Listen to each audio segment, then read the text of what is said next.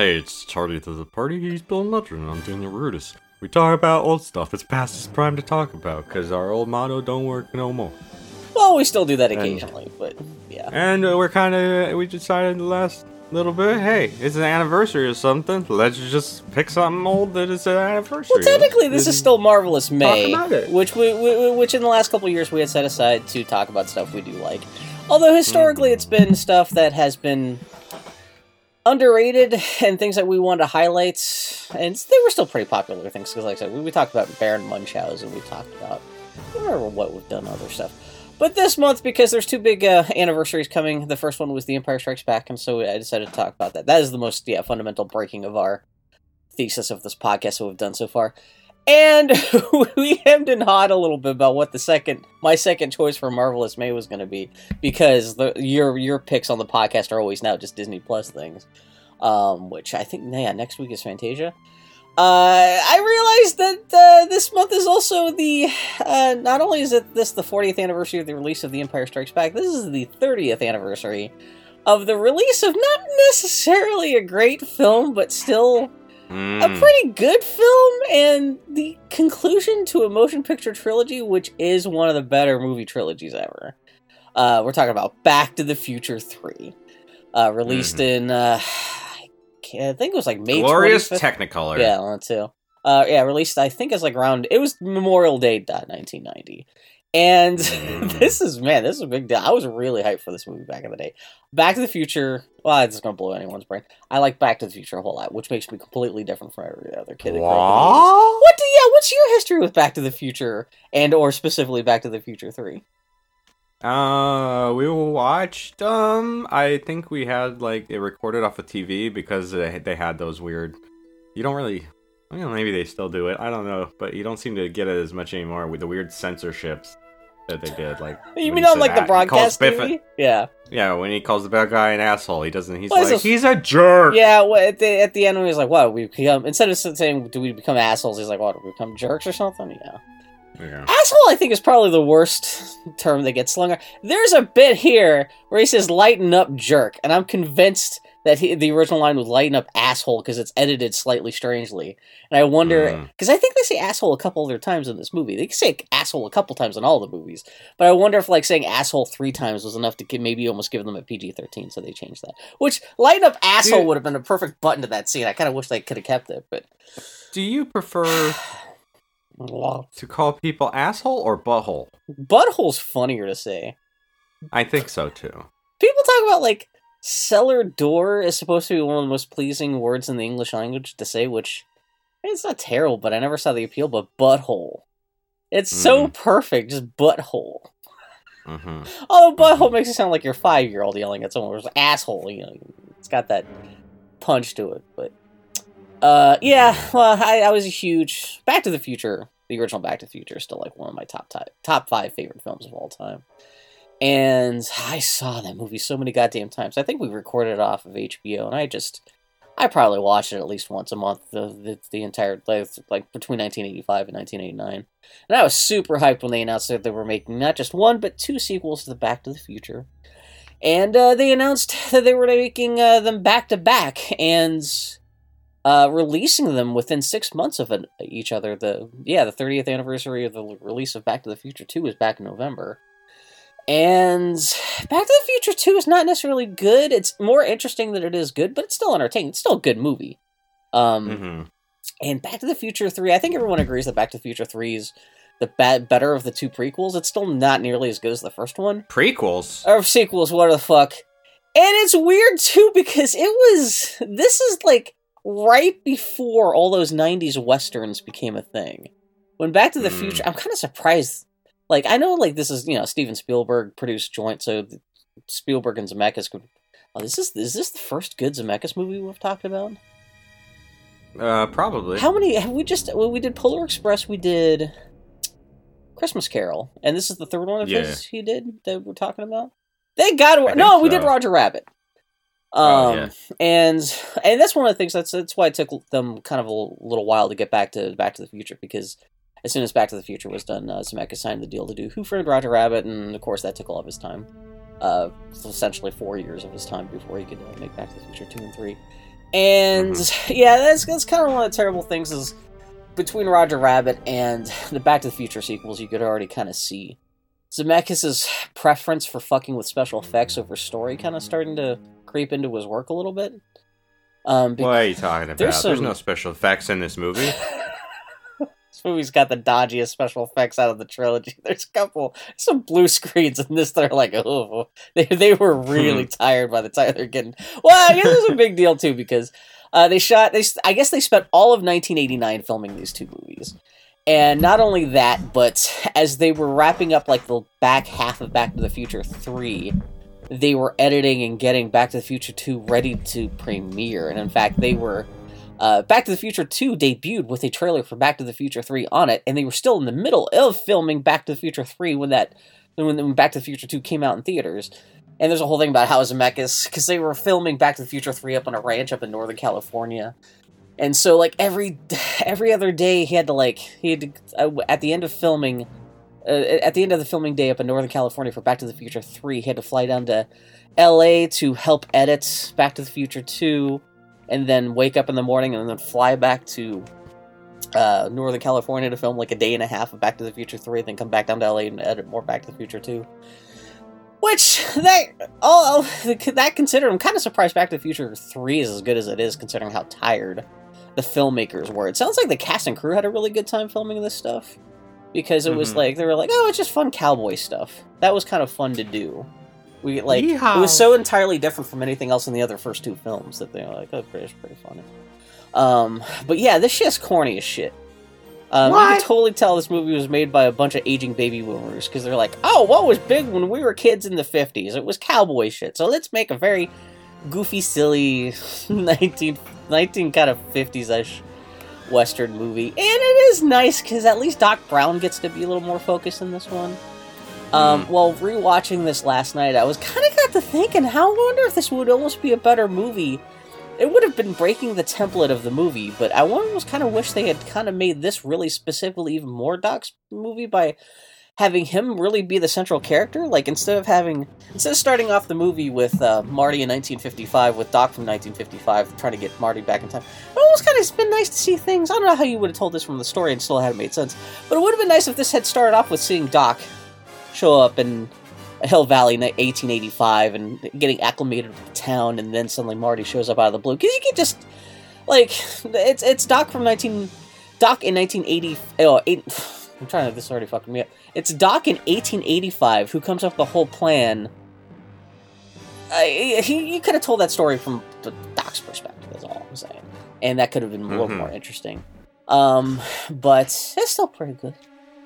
Yeah, it's Mary Steenburgen is like perfect casting as the love interest. I'm trying to think of anything else. This is just, yeah, it's such an innocuously fuzzy, comforting movie. Like I said, it's not necessarily that great, but it's just nice.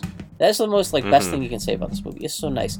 The pacing is a little weird. I always forget that after Marty goes back to the future at the very end, there's still 15 minutes where he jumps in his truck with his girlfriend and drives around just so they could wrap up the whole thing they set up in Back to the Future 2 with him having to avoid the car accident with the Mercedes that's supposed to fuck up his future. And that's the real thing that kind of brings down the sequels in general, is that they only work because suddenly they made Marty a lot stupider. The whole chicken thing is such a random character trait they had to retroactively plug into the character.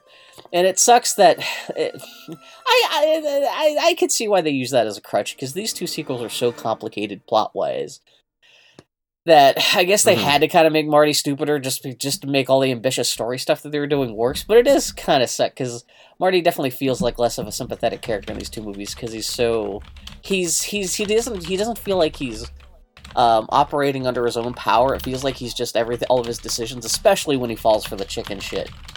He's just doing it that's because that's what the script says. So, at least in the first movie, he felt more like a normal human being, but that's not the end of the world. But, and yeah, this is, again, and it's also just interesting that, this is before movie franchises were expected to be movie franchises, and of course, these days, where after, we're living in a world after Lord of the Rings, where they filmed all three of those movies back to back. And in fact, when they were pitching the Lord of the Rings movies, they used the Back to the Future sequels as an example of like how they could do this.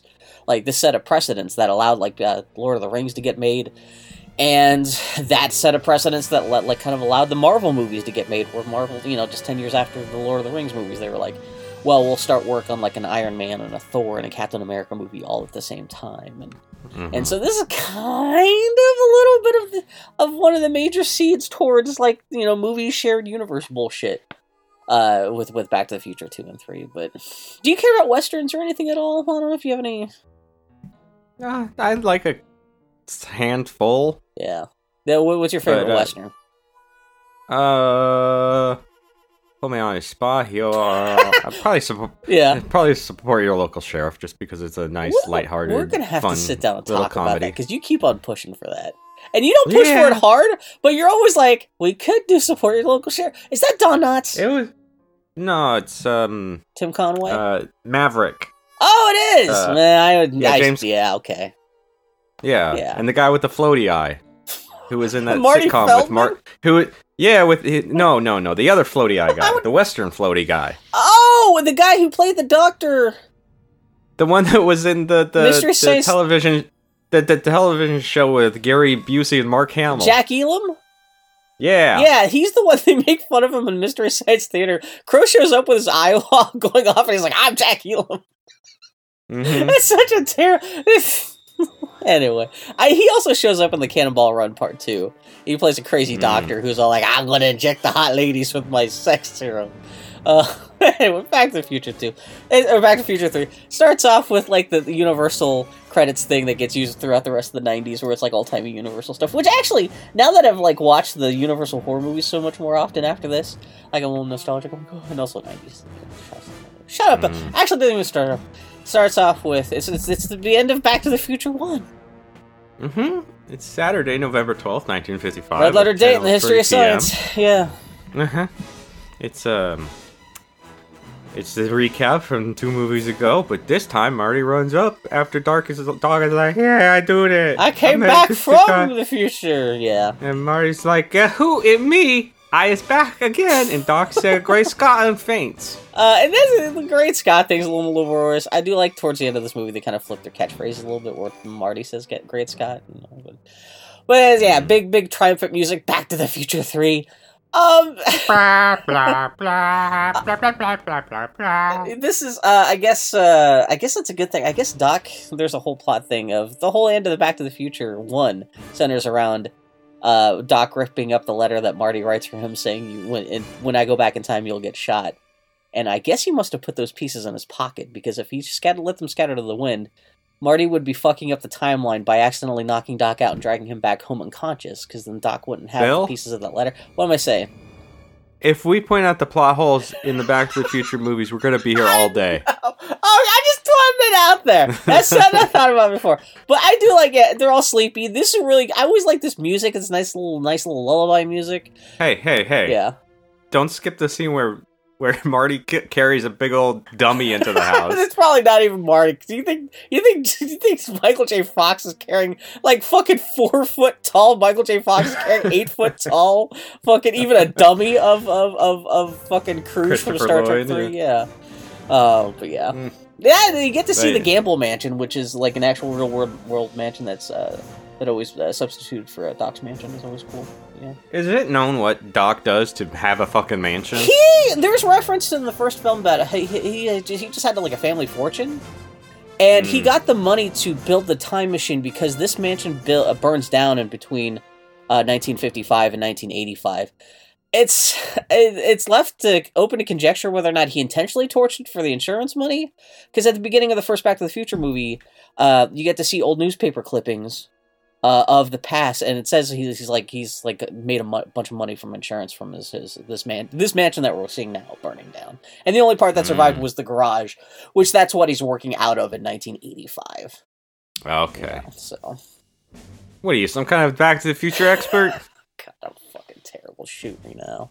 But yeah, no, it's all nice, and like I guess Marty like took all their clothes off, and now they're sleeping naked next to each other in their beautiful mansion. And it's very romantic. I do like Marty's, like, he's sleeping with his feet kicked up on the hoverboard. Mm. And they just want to remind you of the fact they brought back the hoverboard because it plays a little bit of a thing in the plot later at the very end of the movie. But yeah. The next morning, it's howdy doody time. Yeah.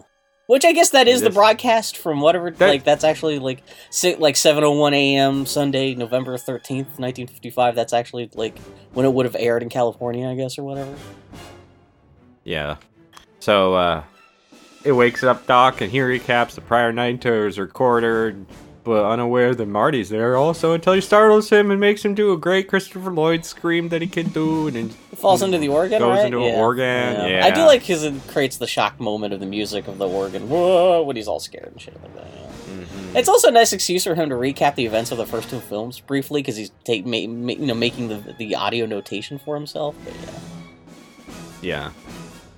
But he doesn't believe Marty's story about himself being sent back to 1885. It's a little goofy because they're trying to. Doc's got a letter. Yeah, or Marty has a letter. They're redoing. There's the same scene of this in Back to the Future 1, and they're kind of redoing it now, which is why suddenly Doc gets all like weird and like Yeah. After all the shit I've seen, I'm not gonna believe this thing. You do get to see there is a clock over the toilet in his bathroom, which is a plot point from the first movie too. Holy shit. Oh my god. I can't believe it. It's like we're living in reality. And what may be the sweatiest joke in the world comes up next, where Doc is cuts to reading Doc's letter from 1885, Doc, and he's reading with a magnifying glass, and it's held up to his lips, and for some reason they put all that they put that shot in all the trailers for this movie, and even in the ZZ Top video for this movie, it was the funniest he's thing. Wacky. And it's wacky. That's the first time watching this movie brand new on opening day in 1990. I was like, this is a little sweaty. The comedy in these movies is getting a little sweaty now. Yeah. So it turns out he's a blacksmith from the Old West, and the time machine that he got sent by can't fly no more. So he left instructions for his 1955 self on how to fix it, hid it in a cave. He's also super stoked to be living in dirt and manure, so don't even bother trying to come and save him.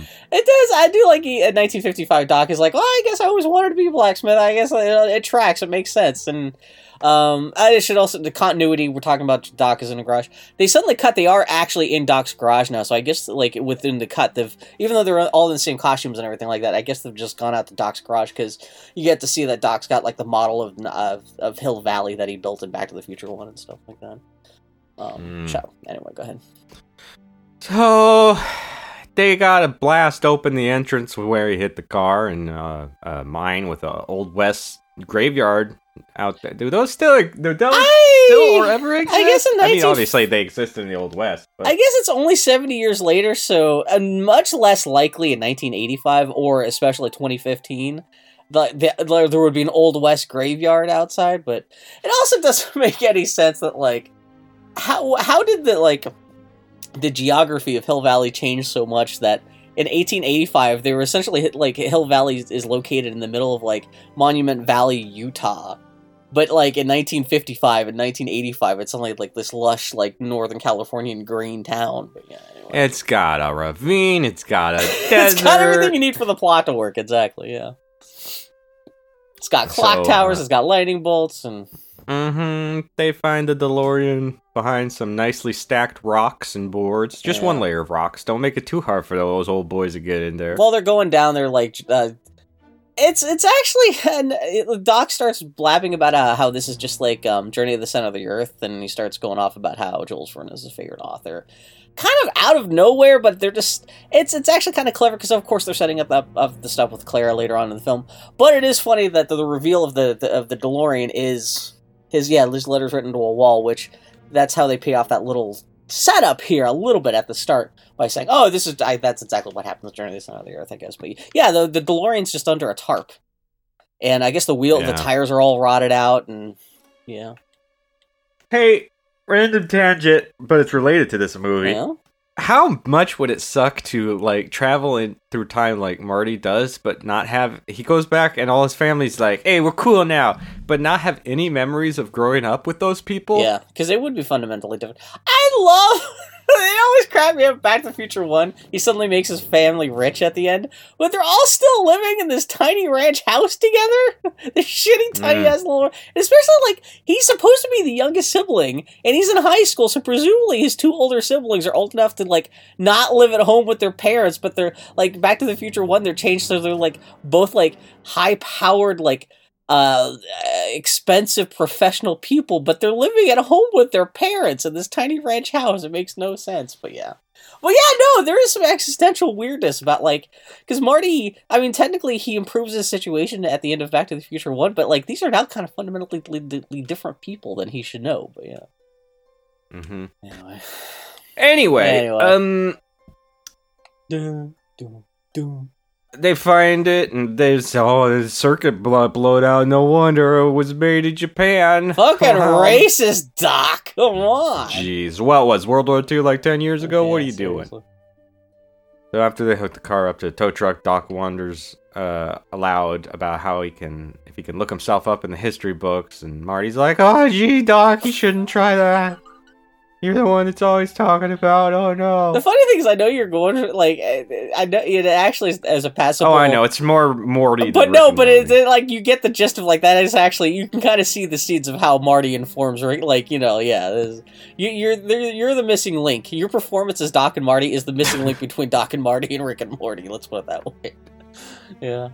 Which is funny, because I've seen people online, like, they will watch Back to the Future without realizing that Rick and Morty was inspired by Back to the Future, they're like, this is a lot like Rick and Morty, and like it's like other people have to explain like that's the joke. It's a parody, but yeah. Yeah, people are real dumb. Yeah. So his dog is missing, so Marty goes and finds him, but the doggy is all sad, sitting at a grave. It turns out to be Doc Brown's grave. Oh no! Yeah, they just happen to be sitting here all day, standing next to Doc Brown's grave, and they didn't realize it. You know. Mm-hmm. He was shot in the back by Mad Dog Tannen over a matter of $80. It was erected in the eternal memory by his beloved Clara, who plunged off a cliff to her death before they met. Yay! Marty's not. Just picturing Mary Steenburgen like Homer Simpson falling down the ravine, hitting every rock on the way down. Anyway, I'm sorry. And that's actually not so much the image, but the sound of Mary Steenburgen screaming as she's hitting every rock. Shut up, Bill. I love Mary G. She's a masterpiece. If you're gonna have a romantic interest for Christopher Lloyd, that's great casting. So he was shot only a week after he wrote the letter to Marty. Son of a bitch. But Marty's not gonna let that happen. He's gonna go back to the past and save him. Mm-hmm. But now that Doc knows he gets shot in the back over a matter of $80 with Tannen, can't he just pay him back? What do you mean? Send Marty back with $80? No, Doc from the past. He knows he gets shot in the future over $80. So can't he just be like, I'll just pay him? I see. Like when I get to that situation, make sure to bring back slip an extra $80 into my pocket from his chest of like money from Back to the Future 2. Yeah. Yeah, that's that's a good point because Marty actually. Doc would have had a shitload of money with he went back in time. I mean, I know that's not the point, but if you're gonna take the logic of, that's actually not entirely okay. I mean, it's Mad Dog Tannen. It's not really about the $80. He just wants to kill everyone anyway. But yeah, yeah. I do love when they suddenly cut to them in the researching stuff about Back to the Future's past, Hills Valley's past. It's the one actually, if you really look at it, it's obviously just a matte painting that they're standing in for the establishing shot of the library. But they go back, they're looking. I'll let you talk. This is all plot stuff. No, it's fine. I don't think I took any notes on the library. I know the one thing I think I mentioned this on the podcast actually a couple weeks ago. I was joking about how I always liked the. There was a little bit here where Doc points out that like his family, they didn't immigrate to the United States until after the 1900s, and even then they were known as the Von Browns, but they changed their name during World War I, which I always thought was kind of a nice little touch. But anyway, so they find pictures of like Doc Brown in 1885 and look up the history of Mad Dog Buford Tannen, and they can't figure out any history about exactly what happened to anybody from back then because I guess Buford killed the newspaper editor. If he was so in love with Clara at that point in time, why didn't he take the photo with Clara? Why did he take the why is he standing there alone? Because presumably they would have been Especially with Marty not there, they would have been macking at the goddamn festival. Yeah. And presumably... He should have been balls deep in her with that photo. Look right there, actually, in the photo. She's like doing a Huego, where the hell that's called, while he's like, oh, that's some Rick and Morty shit right there. They actually start the clock at the ceremony by he fucks her while they're trying to press the button. It's shut up, Bill. No, you're fine. I'm the one that made I'm creating a very specific terrible picture in my head. So they go and they drive to the middle of a desert where a drive-in happens to be, so Marty doesn't run into any trees or anything. Yeah. Doc also dressed him like an asshole. You think a man of science would know how to dress him like from the history book photos? It is 1950s at the height of like the Western like Gene Autry type bullshit, but yeah. And there's a joke about Marty comes out of the Braves quote unquote bathroom at the drive-in, and he's like, Clint Eastwood never dressed like this. Of course, Doc has no idea who Clint Eastwood is. The joke is that when Marty says that, he's standing next to a poster for Revenge of the Creature, which is the Creature from the Black Lagoon sequel that was Clint Eastwood's first, not starring role, but he just plays a lab technician. And that gets pointed out in the episode of Mystery Science Theater 3000, which they parody, which they actually did Revenge of the Creature as an experiment on Mystery Science Theater 3000. So, no, well, there you go. Just throwing it out there. So it's a joke, yeah. It's a... I laugh. It is truly fundamentally hilarious, yeah. But yeah. So, but if Marty travels back in time, what the hell runs straight into the paintings of the Indians? Hey, that's a real sweaty way to set it up. Marty can't be that dumb.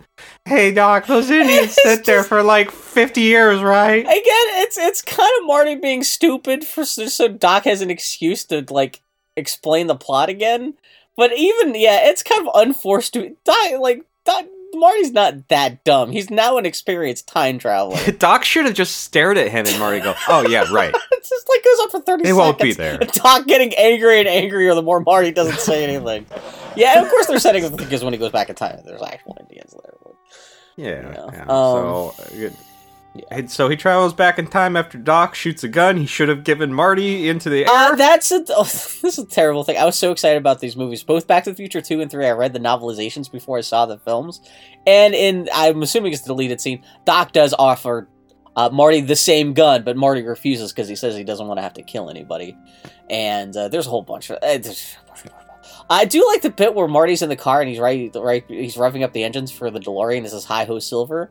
Which, that's cute because the car is silver, but it's all through the West. And I'm actually surprised that should have been a moment they should have put in the trailers, because that's kind of a cool, nice, like, I gotcha. And then, time travels go back in time. This is the last time we get to see 1955 Doc.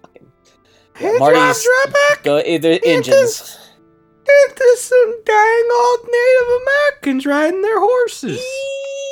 Yeah, maybe this is not the most culturally sensitive film ever made. I mean, right into some what baby boomers think Native Americans were like. It is some fucking. I know.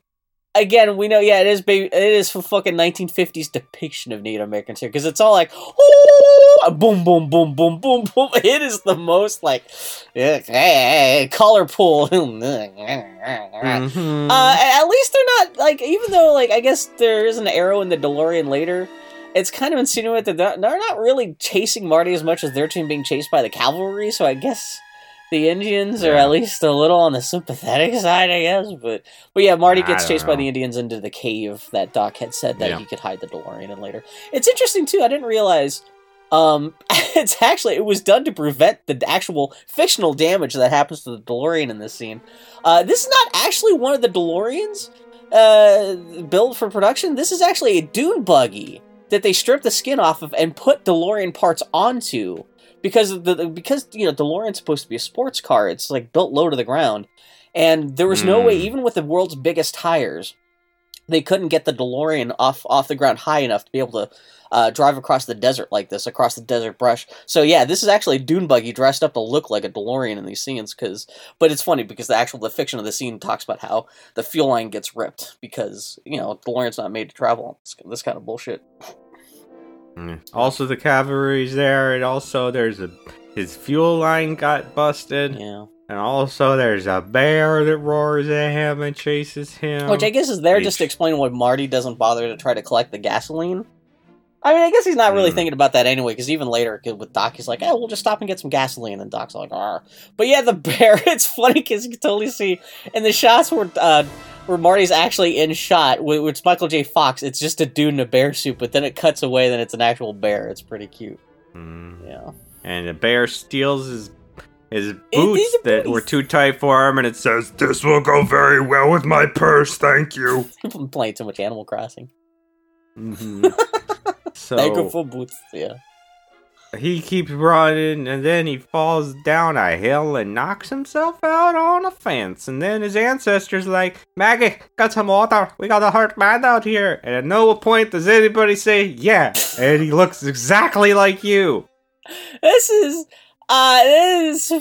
originally this is supposed to be Crispin Glover, because the whole point was because the Marty's ancestor in this movie, it's kind of a flip of the original film where Marty spent the whole time trying to convince Crispin Glover, played by his dad, to get confidence and stuff like that. The whole joke in this was supposed to be Crispin Glover playing his grandfather, trying to give advice to Marty to be more confident, not, take all this chicken shit yellow stuff. The taunting and teasing to heart. But there's a whole kerfuffle about how they used Crispin Glover's footage of footage of Crispin Glover from the first film in Back to the Future 2 without crediting him, without paying him. Crispin Glover sued Steven Spielberg and Bob Zemeckis for $1 million. He won. Laws had to be changed about how likeness rights for actors can be used or recycled in future films. And so, of course, when Back to the Future 3 came around, they were like, well, I guess we're not using Crispin Glover, so we'll just make it Marty McFly. We'll just Michael J. Fox the whole time again, so, yeah. So, we get another one of those scenes where Marty wakes up, being tended to by Leah Thompson. Which makes no sense, technically. The genetics in this family is all kinds of fucking bizarre. Because when this movie came out, that's one thing I saw people pointing out, but that doesn't make any sense, because the whole point is that Leah Thompson comes from the other side of the family. If he had to run into the Lorraine Baines' family, it makes sense they would all be Leah Thompson. Leah Thompson's genetics should not be in this family until she meets Crispin Glover in Back to the Future 1. Well, why? It just doesn't. I guess once they decided they were the mom was going to be, or the dad was going to be Crispin Glover, or once they decided that was going to be Michael J. Fox, they're like, oh, let's just bring back Leah Thompson and she'll just play his terrible Irish wife too. But that, I don't know what this movie's more racist towards Indian, Native Americans, or Irish people. I get the feeling the Irish people in this movie is not necessarily a culturally sensitive depiction, but. Yeah, because they're all hello, Skolten Pagoda. They're all the most broad-eyed. I'm not Irish, but even to me, I'm ugh. Yeah. So they feed him. Yeah.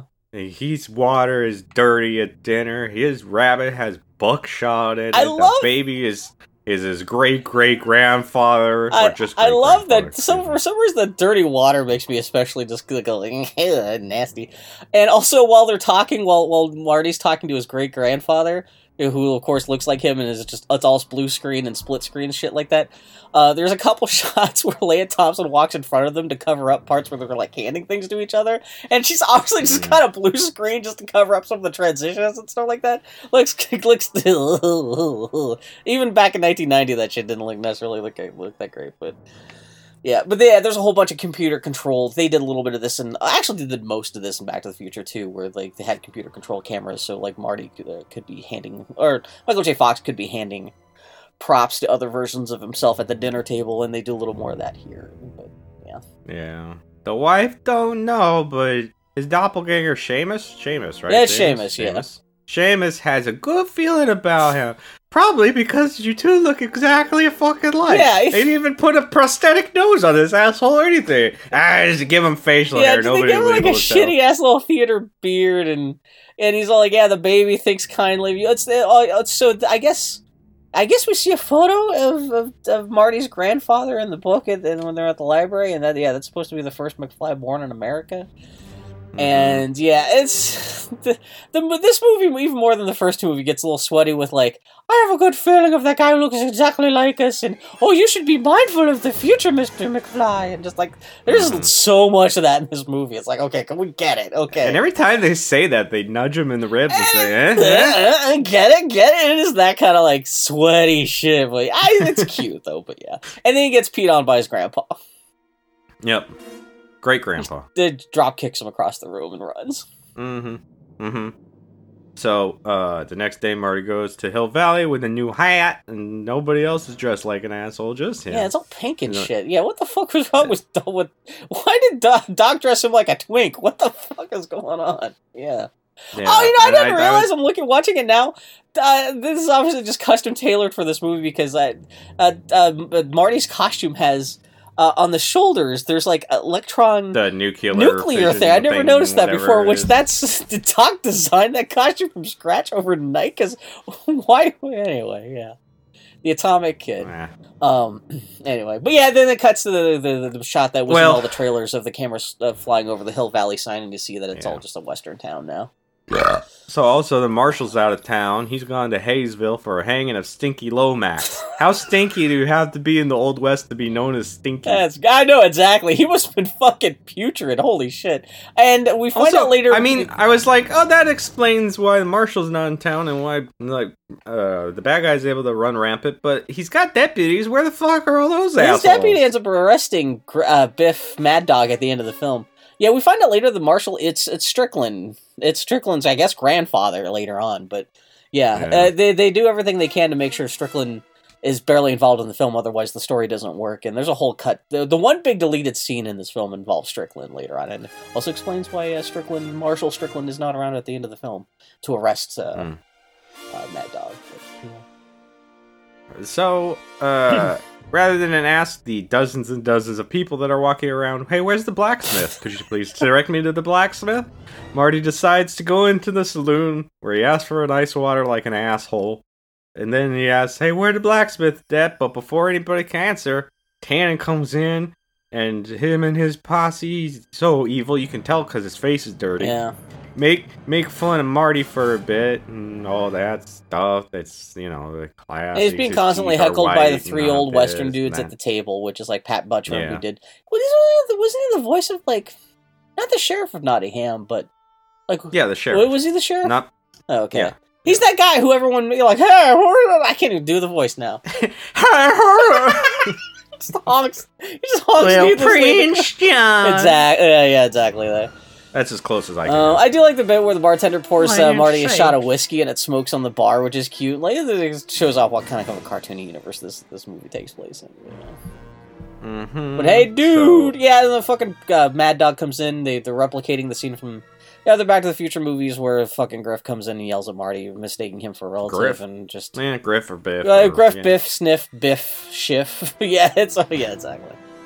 So long as they rhyme. Why is Marty's bully not a Biff? Why is it Flea from the Three Tomatoes or one of the band? From the Three Tomatoes. What's the band he's from? Is Flea Biff's son? I skipped the three. I want to go into a blockbuster with a gun and start reading about how I want to rip the Three Tomatoes. You weren't right anyway. Not even fucking close. That's been a long morning. Anyway. Stupid idiot. Can someone please go change Wikipedia page to say that he was the bassist on the Three Tomatoes? Anyway. Why that's funny? I have no idea why that's funny. Oh, shit. Oh, man. That's a good one, Bill. I'm going to remember that one. I just pictured Three Tomatoes doing the Three Amigos. Oh, God, shit. Anyway, we should talk about the Three Amigos. Where the tomato come from, I have no idea I'm having a stroke. Oh, my God. That's one of those moments where I can feel the connection to my brain getting cross-wired. I can't stop it. It's like a freight train. Oh, no. Anyway. Oh, shit. Okay. So is this guy supposed to be related to Biff, or is he just another doppelganger? Obviously, that's what it's supposed to be, but even when they're looking through the records at the beginning, I don't think they specifically call him out. They don't specifically say, he's Biff's great-great-great-grandfather. It's just assumed that, okay, this is somebody who's been... related to Biff. What is Biff's last name? Tannen. And so this is... Oh, okay. Well, that's So what I'm then, saying. yes, it is. Well, I mean, it is, but like they never specifically state whether or not he's like a great-grandfather, a grandfather, great-great-great, whatever. But yeah. This is kind of like that actor's... Was it Thomas F. Wilson? This is the most he's really given to do in any of the movies, really. This is like, he is like the core villain. I mean, he's the villain in the other two movies, but he gets a lot more screen time in this movie, though. Yeah, that, and I think if you didn't know it was the exact same actor, it'd be hard to tell. Yeah, even though he's playing a cartoony villain in this movie, it's actually a little bit less cartoony than Biff or even Old Man Biff or Griff or the fuck. Yeah, so... Yeah, by all accounts, that actor's a very sweet dude. Everything I've heard about, like, he's actually maybe the nicest guy in the entire cast is actually the guy playing the villain, ironically enough. And this is actually with a cast full of very sweet people, which says how nice that guy is actually supposed to be, but yeah. Yeah, so Marty's like, oh, you Mad Dog. He does not like being called Mad Dog, no sir. He get angry. He get angry, he tries to shoot Marty, but his gun doesn't work. Oh, well, he does, Well, he does shoot at his feet. And then Marty does, like, a weird... Like, it's where you can hear under his breath that he's singing Beat It, or, like, Come On, Love. He starts moonwalking, and even Pat Buttram is like, oh my god, he's dancing like a negra. And all this shit, and then... then Marty jumps on a plank with the fucking spittoon, and that flies through the air and dumps a whole bunch of spittoon juice all over... what's-his-face, and that's when he decides he's going to try to kill Marty, but then he runs out of bullets and then turns into a chase. You better run, squirrel! And he runs, but he crashes into shit, and eventually he gets lassoed. Yeah. Because he forgot old West Times had lassos, and everybody could use a lasso. Why fucking Griff just doesn't borrow a gun from one of his buddies and then shoot him? I mean, that's not the point. They want to do this, the entrance of Doc, but... Yeah. Then they say it's about time we had a hanging for this new clock tower. Yeehaw! Woo-wow! And they pull his rope and lift Marty in the air. But then Doc steps up and takes some time while Marty's strangulating. He's like whistling. He's like just adjusting the waistband of his pants and just kind of it's like, take your time, Doc. Especially because Doc's got the sniper rifle. He didn't even have to enter the town square. Like, as soon as he just had a beat on Marty, he could have just, Yeah, there's no reason why he had to walk up so he was only 5 feet away from Marty to shoot him down, He shoots the rope down, and then he tells Tannen that shit can shoot a flea off the back of a dog at 500 yards. Especially now that he's standing next to Tannen. It's like, you're defeating the whole purpose of having a homemade sniper rifle, dude. Yeah. Well, it turns out Tannen's horse threw a shoe, and he shot that horse, and he broke a bottle of whiskey, and all that shit adds up to $80 Doc owes him because he's the one that shoot that horse, and whatever. And Marty's like, that's $80! Thanks, Marty. Wouldn't have picked that up if you hadn't said it. Great. I forgot. There's a line reading at the end of this movie. It's erased. Which, every time I watch this, where I laugh because it's so terrible. But yeah, again, you can kind of tell how tired the people making this movie was, where the little moments like that where they're punctuating a plot point are done so kind of ham-fistedly, it's a little silly, but it's a silly movie, so it all rolls together, but... Yeah. The Tannen says, oh, you better keep walking forward, because I could shoot you in the back. Because that's what I'm going to do later, so you get the reference, And Doc is like, hi, Marty, who the fuck dressed you like that? He's like, you did, Doc, you dingo-dongo. So they go back to Doc's place, where a giant machine makes one ice cube. Great invention, I did like Doc. that. There's a fantastic use of your time. Yeah, I love that it's this giant contraption makes the one goddamn ice cube. It's very sweet. Also, people point out that Doc's... I could be telling people not to drink diarrhea water, but instead I'm making ice cubes I'm going to make diarrhea ice cubes. Yeah. I do like the bandana that Doc is wearing in that scene before all this. It's actually made out of his t-shirt that he was wearing in the Back to the Future 2 and 3. That would have been great is after the ice cube came out, he picked up the glass and was like, iced tea? And Marty's like, no thanks, I had enough dysentery for today. Cause seriously. Actually, I just really need a toilet. You got a toilet? Because, god, the dinner I had last night, not agreeing with me. So, the mayor also stops by and is like, hey, remember how you said some teacher needed to be picked up and you volunteered and her name is Clara? And Doc is like, oh, there's Clara. That's on my gravestone. So Marty claims, or doesn't claim, it is. He says the car's fuel line is broken. And they're like, but shouldn't there still be fuel in the gas tank? The fuel, I have no idea how cars are built, but I would assume that, like, you would think the car unless the fuel line is flush with the bottom of the tank. You think there would be still enough, like, you still want to go in there and fix the fuel line. It was coming out the side of the car. Yeah, that's a good point, but I do like the moment that the mayor shows up with the news about Clara. Of course, Marty and Doc figured out exactly what's going on. And so, the movie almost ends right here, because they're both like, okay, let's just get the hell out of here now. We're not going to get involved with this Clara shit. Let's go. They're getting dressed. And that's when Doc says, or that's when Marty says, okay, we're just going to have to pick up some gasoline on the way, because I ripped the fuel line. And that's when Doc's like, what? There's not going to be a gas station around here for 50 years.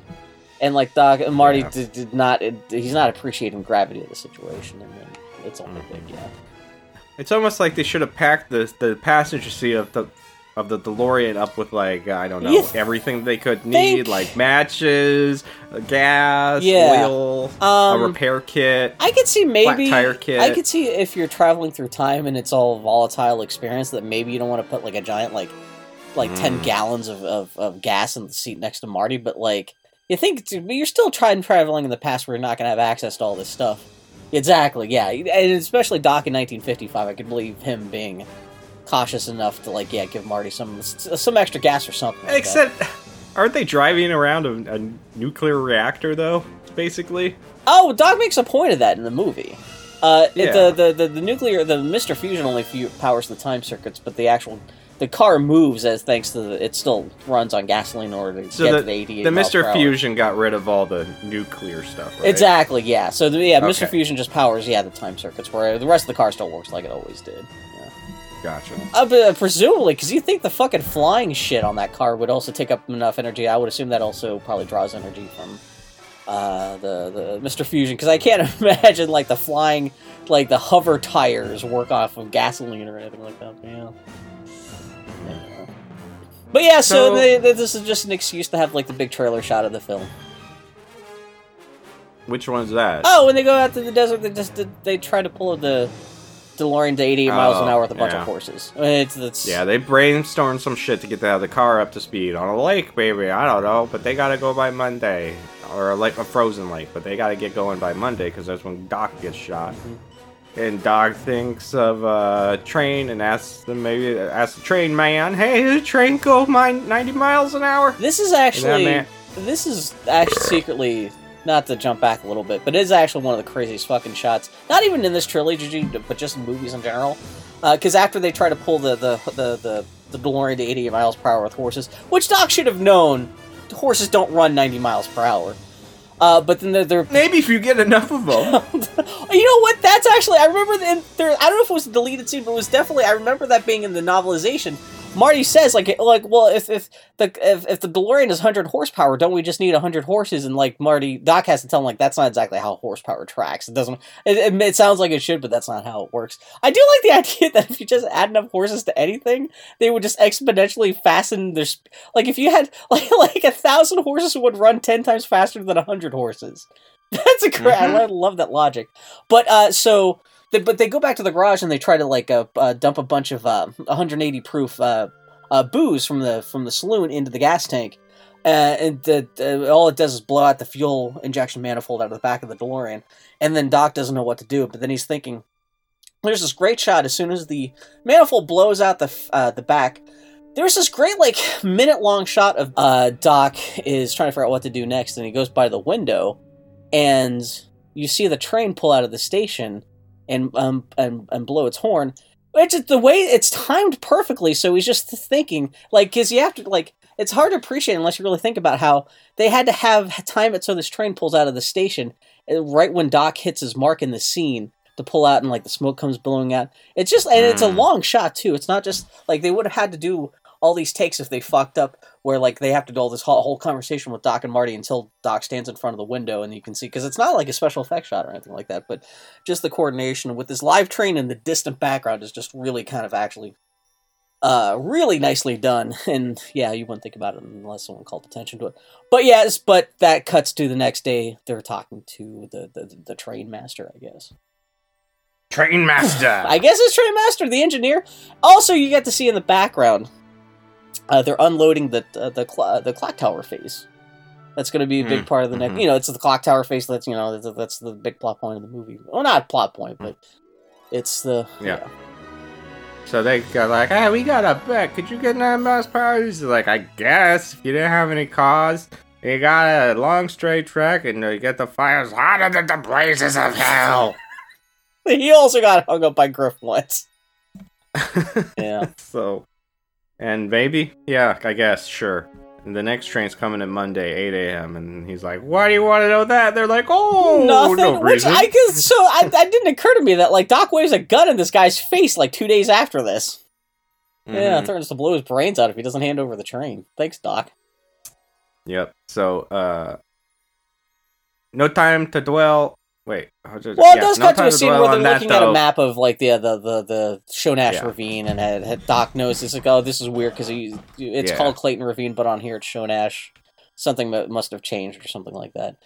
So while they're talking about that map thing, actually in that scene, in the background of that shot, you actually get to see Mary Jean Steenburgen is actually waiting in the background for Doc to pick her up, which is why the mayor showed up that morning to remind Doc that, hey, Doc, at like noon today, you got to go pick up our new teacher from the train station. And she's actually waiting there, but he doesn't. They're not thinking about her, so they don't pick her up, which leads to the next scene where they're investigating the trestle for the bridge that's going to be built. Anyway, I'll let you talk because that's your job. That's fine, but there is no bridge. It's just a big drop off. Yeah. And they can't wait for it to be built. And so they're like, all right, well, let's go. But on their way back, or no, not on their way back, they hear somebody go, oh, hell! So they look over, and there's some ladies on a runaway carriage. Oh, no. Yeah. So they chase, and then Doc manages to pull her off in the wagon right as it comes off and falls off a cliff, and kaboom kablamzers, it explodes into papers. That's a nice little. It looks like they use actually a full-size buckboard carriage to just throw it over a cliff. Yeah. And Doc is holding her, and she lifts her hat up, and he's like, "Oh my gosh, you look like if Shelley Duvall hadn't been pulled out of the oven prematurely." That's actually not entirely wrong. They're definitely kind of the same Pokemon type. I can totally see that. And they do the whole thing where she's kind of goofy and clumsy, and her half keeps on falling back in her eyes, and it's like love at first sight, and they're both like coming in each other's pants while they're like, and like Marty's just sitting off the corner going, I'm not part of this scene. I don't know why I'm here. Yeah. So Doc's like, man. Oh man, I need to stop losing my place. No, fucking Mary Stevens was like, bitch, no, are you the one that was supposed to pick me up so I didn't have to rent this carriage in the first place? Which is actually what's true, but she never seems to parse that, but yeah. No, they take her to the schoolhouse, and Marty is like, all right, Doc, let's get going. And Marty shakes her hand. How dare you, sir? Son of a bitch. She's gonna have to burn that glove because as an unwashed young man. Is that an 1800s joke, or is that a 21st century joke? That's the terrible thing. Yeah. No, 1800s. Yeah. Oh, I don't even know. Oh, you're talking about social mores as opposed to like... Yeah, I don't know if women were allowed to shake hands like that. I remember when I was like probably 13, 14, 15, somewhere right around there. I was riding with my best friend in his car, and his dad was driving, and he put a cassette in about how to have proper manners, and there was a whole fucking section on how to shake hands with a lady, and you don't hold your hand out first. She holds her hand out first. What? And if she's older, her hand goes on top of something. It's all this. It's funny how like even when we're alive, there's been stupid manner shit like that where it's all like, yeah, you have to do a triple Lindy handshake if the person's like under 30 or over 50, or you have to like recite the Pledge of Allegiance if you're talking to anyone born after like 1930 or something like that. I don't know. So I just assumed that Marty committed a a faux pas when he shook her hand. You know what? I'm surprised there's not more of that in this movie. Brusquely. Other than just getting in trouble with Biff, Griff, Mad Dog. Like, there's no... I guess they kind of ran out of all those jokes in the other movies where, like, Marty's a fish out of water. He doesn't know what the local customs are, so he gets in trouble. Oh, my God. But, yeah. Mm-hmm. And I guess they didn't want to ruin, like, whatever...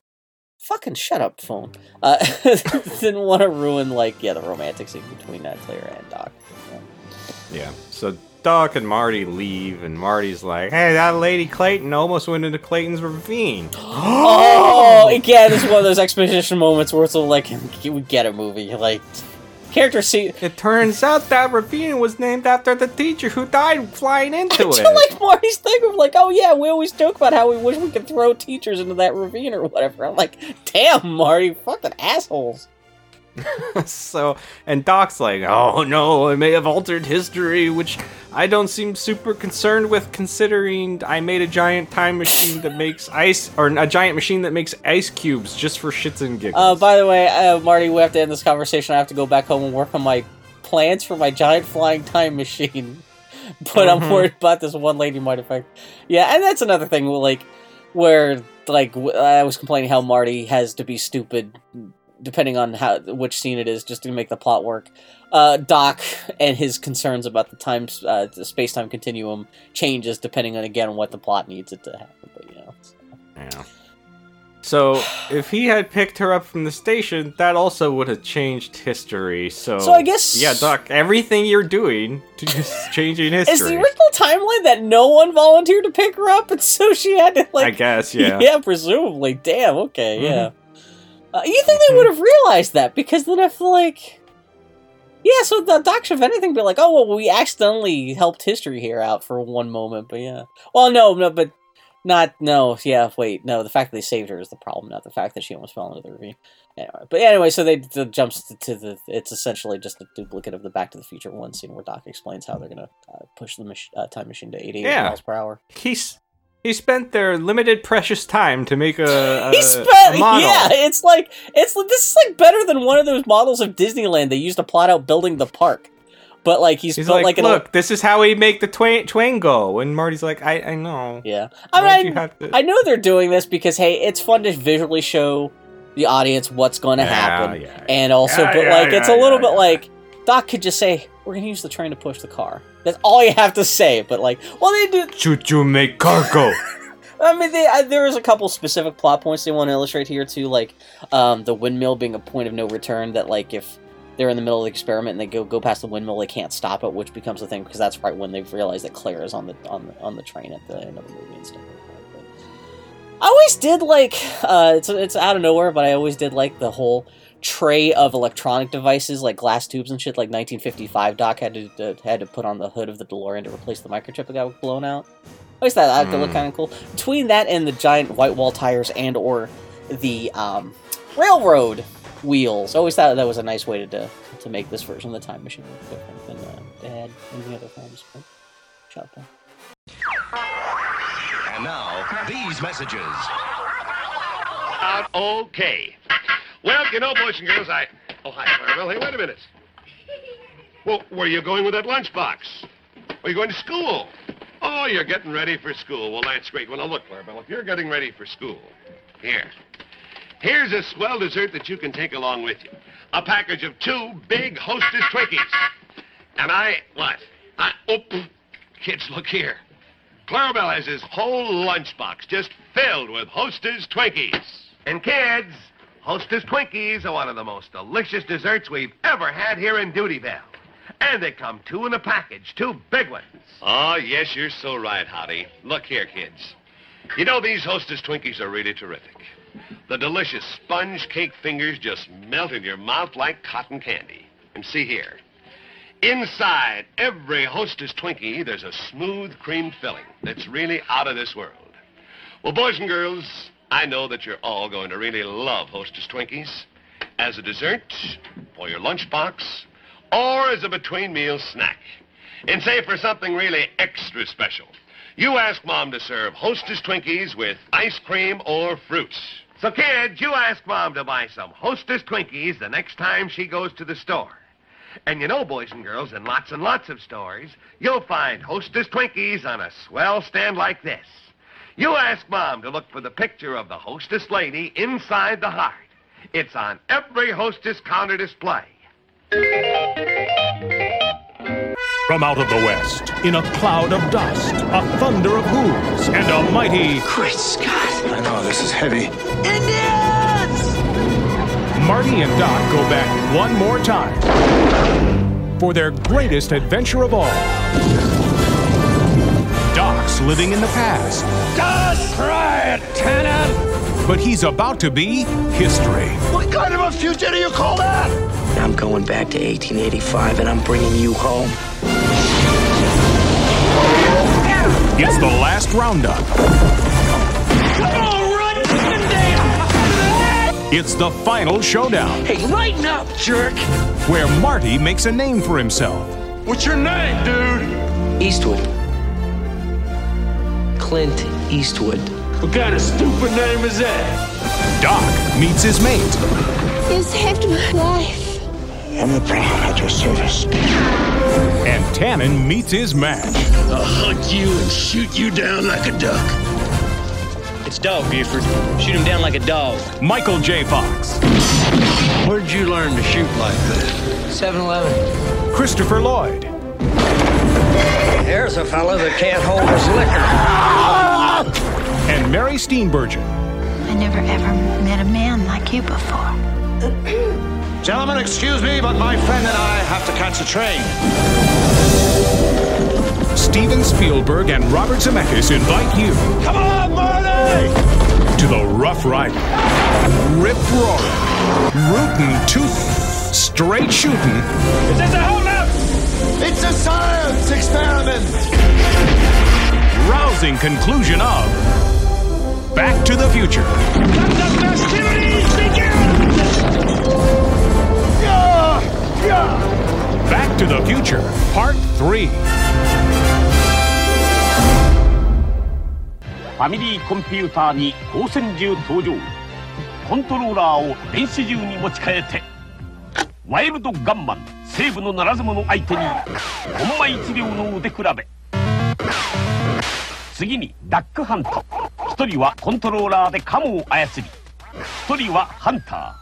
そして圧巻だけを狙い撃つオーガンズアレイ。どのカセットも同じ電子銃で楽しめるファミリーコンピューター。Now back to our show. But there's a knock on the door and it's Clara, so they cover up the car and she's like, "Hey, my telescope was damaged. See, when you turn it this way, everything becomes fuzzy. But when you turn it this way, everything becomes clear." And Doc's like, "Yeah, dumbass, that's what a telescope does." I love it. It's the whole fucking point of it. Asperger's Doc. It's just like, what the fuck? Are you fucking stupid? What she does come in and like when she says telescope, she does. I think my glasses broke. When I take them off my face, everything gets blurry. Well, when she says telescope, she does it with like finger quotes, and then when she says gets blurry, she says my vagina gets wet. But yeah, it's a whole. And this is a nice twist because this is the doppelganger to the scene in Back to the Future 1 where Leia Thompson comes in looking for Marty, and she's all like, "No one's gonna take me to the prom, Calvin Klein." But it's nice to see that it's somebody who just wants to ride Doc's dick like a pogo stick. So that's cute. But yeah, she's got a microscope. It seems like she's just using this as an excuse to flirt with Doc a little bit, and then they make an agreement to meet at the clock tower dedication party the next night. I guess Saturday night. It is nice that they don't give Marty any weird staring at his mom's tits or anything in this version. It turns out Mary Steenburgen is actually Doc movie. Brown's sister's dad or something like that. Yeah, it's not really a Back to the Future movie unless someone's trying to pork one of their family members. Yeah, he'll fix it for her, and have it back to her that evening. But the town's festival's going on that evening. Oh yeah. She wouldn't dream of having him work on the evening of the festival. Is he going? Yes, he is. Because the more they put themselves out in crowds in danger's way, the more chances they have of getting everything fuckered up. You'd think Marty would be the one to point out, like, this is probably when you get shot. Oh, God, well, we'll get some clumsy plotting exposition too in a bit. But yeah, I do like, for some reason, they haven't actually attached the clock face to the clock tower yet, just so Doc and Marty can take a photo in front of it. Yeah. Which is cute, though. Well, and the mayor's like, hey, look at this new cool clock. Isn't it cool? Let's turn it on before we put it in the clock tower. Which seems to be a lot more complicated than, like, now you're like, yeah, it's just, I don't know. But then you get the Doc and yeah. Marty get their photo taken in front of it. They get their photo taken by Dean Cundy, who is the cinematographer for all these movies and, like, the Halloween movies and a whole bunch of stuff like that. There's been a couple movies we've watched, like terrible B movies, where I've seen in the credits, like, director of photography, Dean Cundy. I'm like, that guy, he did the director of photography for Back to the Future movies. Like, why is he doing, like, he did a lot of shitty schlock movies before he did Back to the Future, though. But anyway. And now ZZ Top will play our music. God. Man, I forgot. This is 1990 when this movie got made. And this is, like, literally just months before grunge really exploded. And so they're obviously trying to replicate the success of, like, Huey Lewis and the Power of Love. And it's funny how much pop culture and the musical landscape had changed from, like, the mid-'80s to, like, to the late 80s. Rap had become more of a thing. And just, like, butt rock had become more of a thing, too. And so... And I guess with this movie, even though it's all, you know, fucking Western, I guess they didn't want to go for an actual, like, country Western act to do, like, the big single song for this movie, so they got ZZ Top, which is, ZZ Top is fine, but it's funny that, like, they thought this song was going to be a big hit, because I don't even know if you remember this, but yeah, they actually put out a ZZ Top song called Double Back as, like, the big musical number to come out of this movie. Not a musical number, but it was, like, just a music single. It's just a ZZ Top song. And it was an excuse to actually put ZZ Top in the movie. I do like the fact that the drummer, like, they're flipping their instruments like the band does in all their music videos, which I thought was cute. But, like, it shows how just kind of behind the times this movie was. That they're trying to make the ZZ Top song a big thing in 1990 when ZZ Top was, like, the least interesting band in 1990. Like, it kind of reminds me how... What are you talking about? It's like Ghostbusters 2 trying to make, like, all those Bobby Brown songs a thing, and, like, it's just out of touch, just because they're trying to replicate the success of the Ray Parker Jr. Ghostbusters song, and... Yeah, it's all... I mean, they had just... That ZZ Top had just formed in 1969. Yeah, because Kids Come Running for ZZ... Man, They're still going, Bill. They're still alive? Uh-huh. Because they were old when this movie was made. What? They put out an album. They had... How long are their Recently. beards? Oh my god. Anyway. I looked them up to see if they were still around, and they're still I would assume at least, like, one of them must be dead, and now it's replaced by, like, a guy who's, like, 50 wearing a fake old beard or something like that. But... No, it's just an upside-down mop. Which, that's what they always look like, but... Yeah, anyway, yeah. Thanks, Bill. That was the joke. I hate you. I'm too worried about Doc or Marty playing Duck Hunt at the party. But Doc sees Claire and they just goosh everywhere all over. Again, each you can other. hear her meat flaps clank open with iron Why chains. do you have to describe it like this? Why do you have to do this? I just love the sound of the drawbridge opening. Oh, can you think of some less disgusting way to describe women's arousal? It's like a circus tent flaps opening in a rainstorm, just wet and slick and dripping all over the place. Please, that doesn't mean elaborate. It did not mean for it to elaborate. No, they're Mary Steenburgen's vaginal lips, so it's very tiny and twee and very cute with a little tuft of pubic hair. Yeah, nice cover. Nice cover. You fixed little sprig of pubic hair. With a little hats, little Jaunty Claire pubic hair hats. Some guy tells Marty to try a gun, even a baby could use it, and he's like, nah, thanks, but he's like, oh, you're not chicken, are you? And he'll shoot it. Yeah. And he does amazingly. He learned at 7-Eleven, because shooting a real gun is exactly like that's actually playing wild fucking gunman. Yeah, I wonder if like when he says that even a baby can do it, I wonder if that's supposed to be because like fucking Elijah Wood says it's just a baby's toy. I do like it when he fucks up at the start and he's like, wait, can I do that again? And he actually puts the gun in the right hand, and he's which is kind of ironic because like he may have been actually able to take out Mad Dog in an honest gunfight if he's that good, but we never find out because that's not the point of the movie. Then. Yeah. Well, Tannen and his crew are rolling up, but don't worry, they gotta check their guns. Who's gonna make them? The deputy? No, it's all Sheriff Strickland. And he's wearing a disguise, so no one will recognize him as the actor that was in Masters of the Universe. Oh god, I forgot about that. He's so shamed that he's like, I know I'm supposed to be playing like a doppelganger of my character and ancestor, and I'm supposed to look the same, but I can never really show my full face again, so please give me the biggest handlebar mustache you can, because I'm still ashamed, yeah. Yeah, so Mad Dog throws his guns and his knife down. They should have replaced him with Billy Barty on a horse on the shotgun. Billy Barty does not give a shit about the fact that he was in Masters of the Universe. But yeah, yeah. And then after they ride off, Strickland tells his son, yeah, discipline. Pass that on to all your kids. Get it? This will explain why the principal in the future is such an asshole. I am shocked that the characters in this movie, after every plot point like that, aren't like, get it?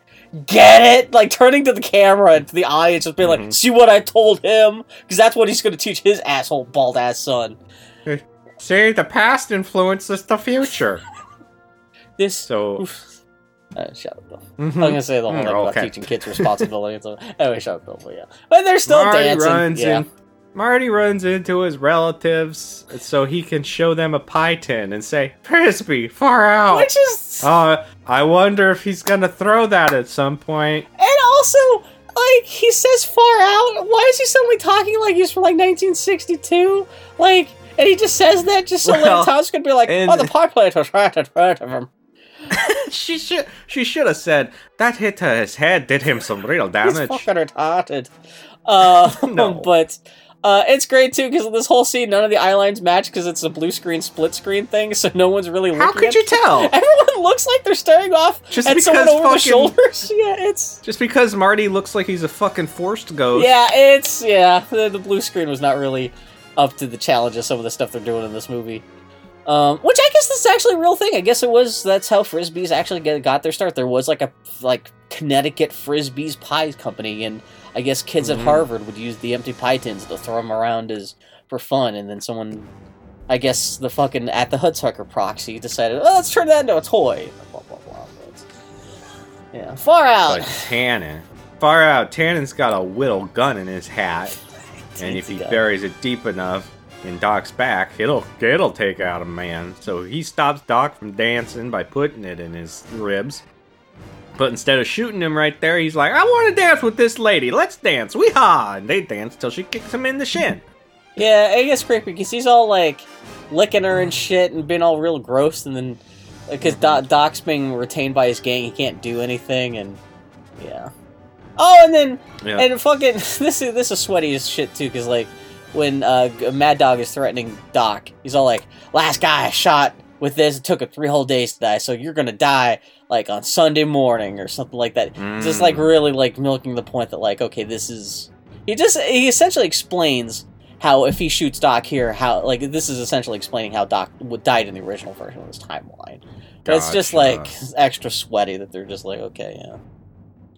But don't worry about it. Marty throws a pie pan as a frisbee and hits him in the hand, causing the gun to go away. Yeah, Doc almost gets shot in the face rather than the back, which could have been worse. But like, I do like his hat goes flying. Knocks his hat off. Yep, that was in every single trailer. I remember that. Yeah, well, there's not a lot of action in this movie, so that kind of, I guess, he had to milk all this shit for what it was worth. And yeah, probably the best line in the whole movie is when Marty comes in and says, "It's fucking, what is this? Is knock it off, asshole."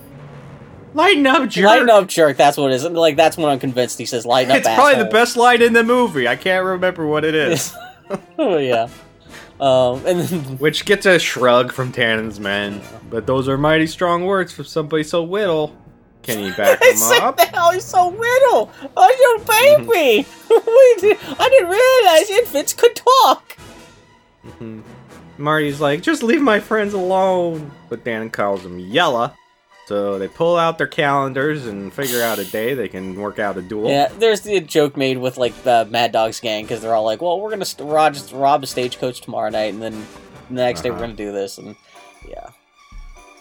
Yep, so, Marty's, let's see.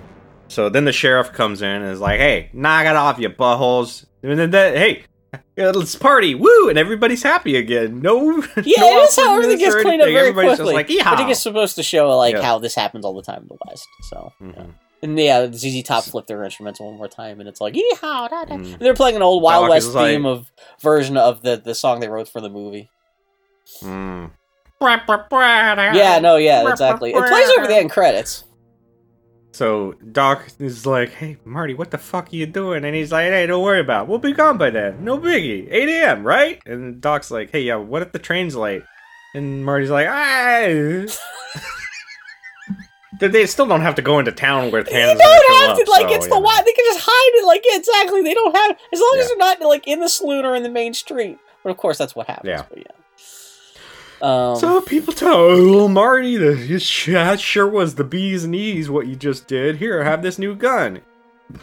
Kill him with it. It's for free. But if you lose, I'm taking it back. Yeah, it's the Colt salesman. Unless Tannen takes it off his dead body, which is most likely to happen. You think so? So Do they anyhow, collect trophies like yeah, that? probably. That's a new fucking brand new gun. If there's one thing Red Dead Redemption taught me is you gotta That's a good take the point all the unique time. new guns off of the bodies. Yeah, check their pockets for, like, fucking bubble gum and the cans Yeah. of beans or whatever the fuck you can harvest from dead Yeah. bodies in that game. Yeah. Yeah. So Marty's great-great-grandpa's or great-grandpa, whatever, is like, "Man, Eastwood, you're a fucking idiot. Just like my brother Marty. Get it? That's your name too He got in the stabbed. blue screen future. He got a knife in his belly because somebody called him a chicken or whatever. Yeah. And hey, you thought that you got the name Marty because your mom liked it at the prom? Nah. It was because I had a brother you never heard of and didn't know existed till right now." So in the Back to the Future Special Edition, they changed that little bit at the end of Back to the Future 1 where he's like, "Marty, that's a nice name. My grandfather was skewered to death, and his name was Grand Marty, so we'll give him that name too," or whatever. I guess that would be Crispin Glover's character that should be saying that, but yeah. And why Marty doesn't pay any attention because he's just blue screened into the screen, and no one's really looking directly at him anyway. So he just kind of goes, "I don't care. I guess they were talking to someone behind me because they weren't looking at me." Yeah. And they're like, "Oh, he never thought about the future." Oh, that's but the Marty dude too. Yeah, it's not the end of the Later. world, but it's like just sweaty as shit. Yeah. Later, Clara and Doc look at the stars and talk nerdy to It's each a other. very nice scene. and This is then the heart of the romance right here. Yeah. Yeah, and then they throw their morals out the window and do a little smooching. Do they smooch? Yeah, they kiss. I can't. The idea. Well, I think they do. They do more than that because Doc never comes home and sleeps in his bed. That's true, and he's wearing like Clara's got like a little thing of like fucking kidney beans or something on her shirt with like a yeah, kidney beans. the fucking string beans, and he's wearing it the next day. I didn't realize that like he doesn't come. Oh yeah, they make a point of the fact he never came home. Oh no, Yeah. Doc, you got his dick wet. Because Marty wakes up, his ass is hanging out of his pants. Oh, the Long Johns, yeah, they're doing the hottest moment of the film. A machine's making fucking breakfast like it's Pee-wee's Playhouse. But like over worse, like this is like I know you're not supposed to take it. Old West breakfast. Like there's just like one of the parts of the machine just drops bacon into a pan that no one's gonna pick up and it's gonna burn the whole place down. Like yeah, yeah. So Marty taunts himself with a gun in the mirror because that's what badass dudes do, you know.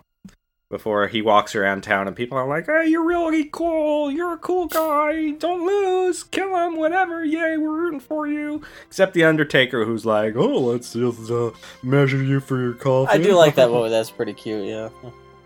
Well, he goes back. Well, he first offers him a suit, and so the guy Marty just thinks he's a suit salesman. And the actor. It shows a really great actor who's like 12 feet tall and is like, "Suits, but yeah."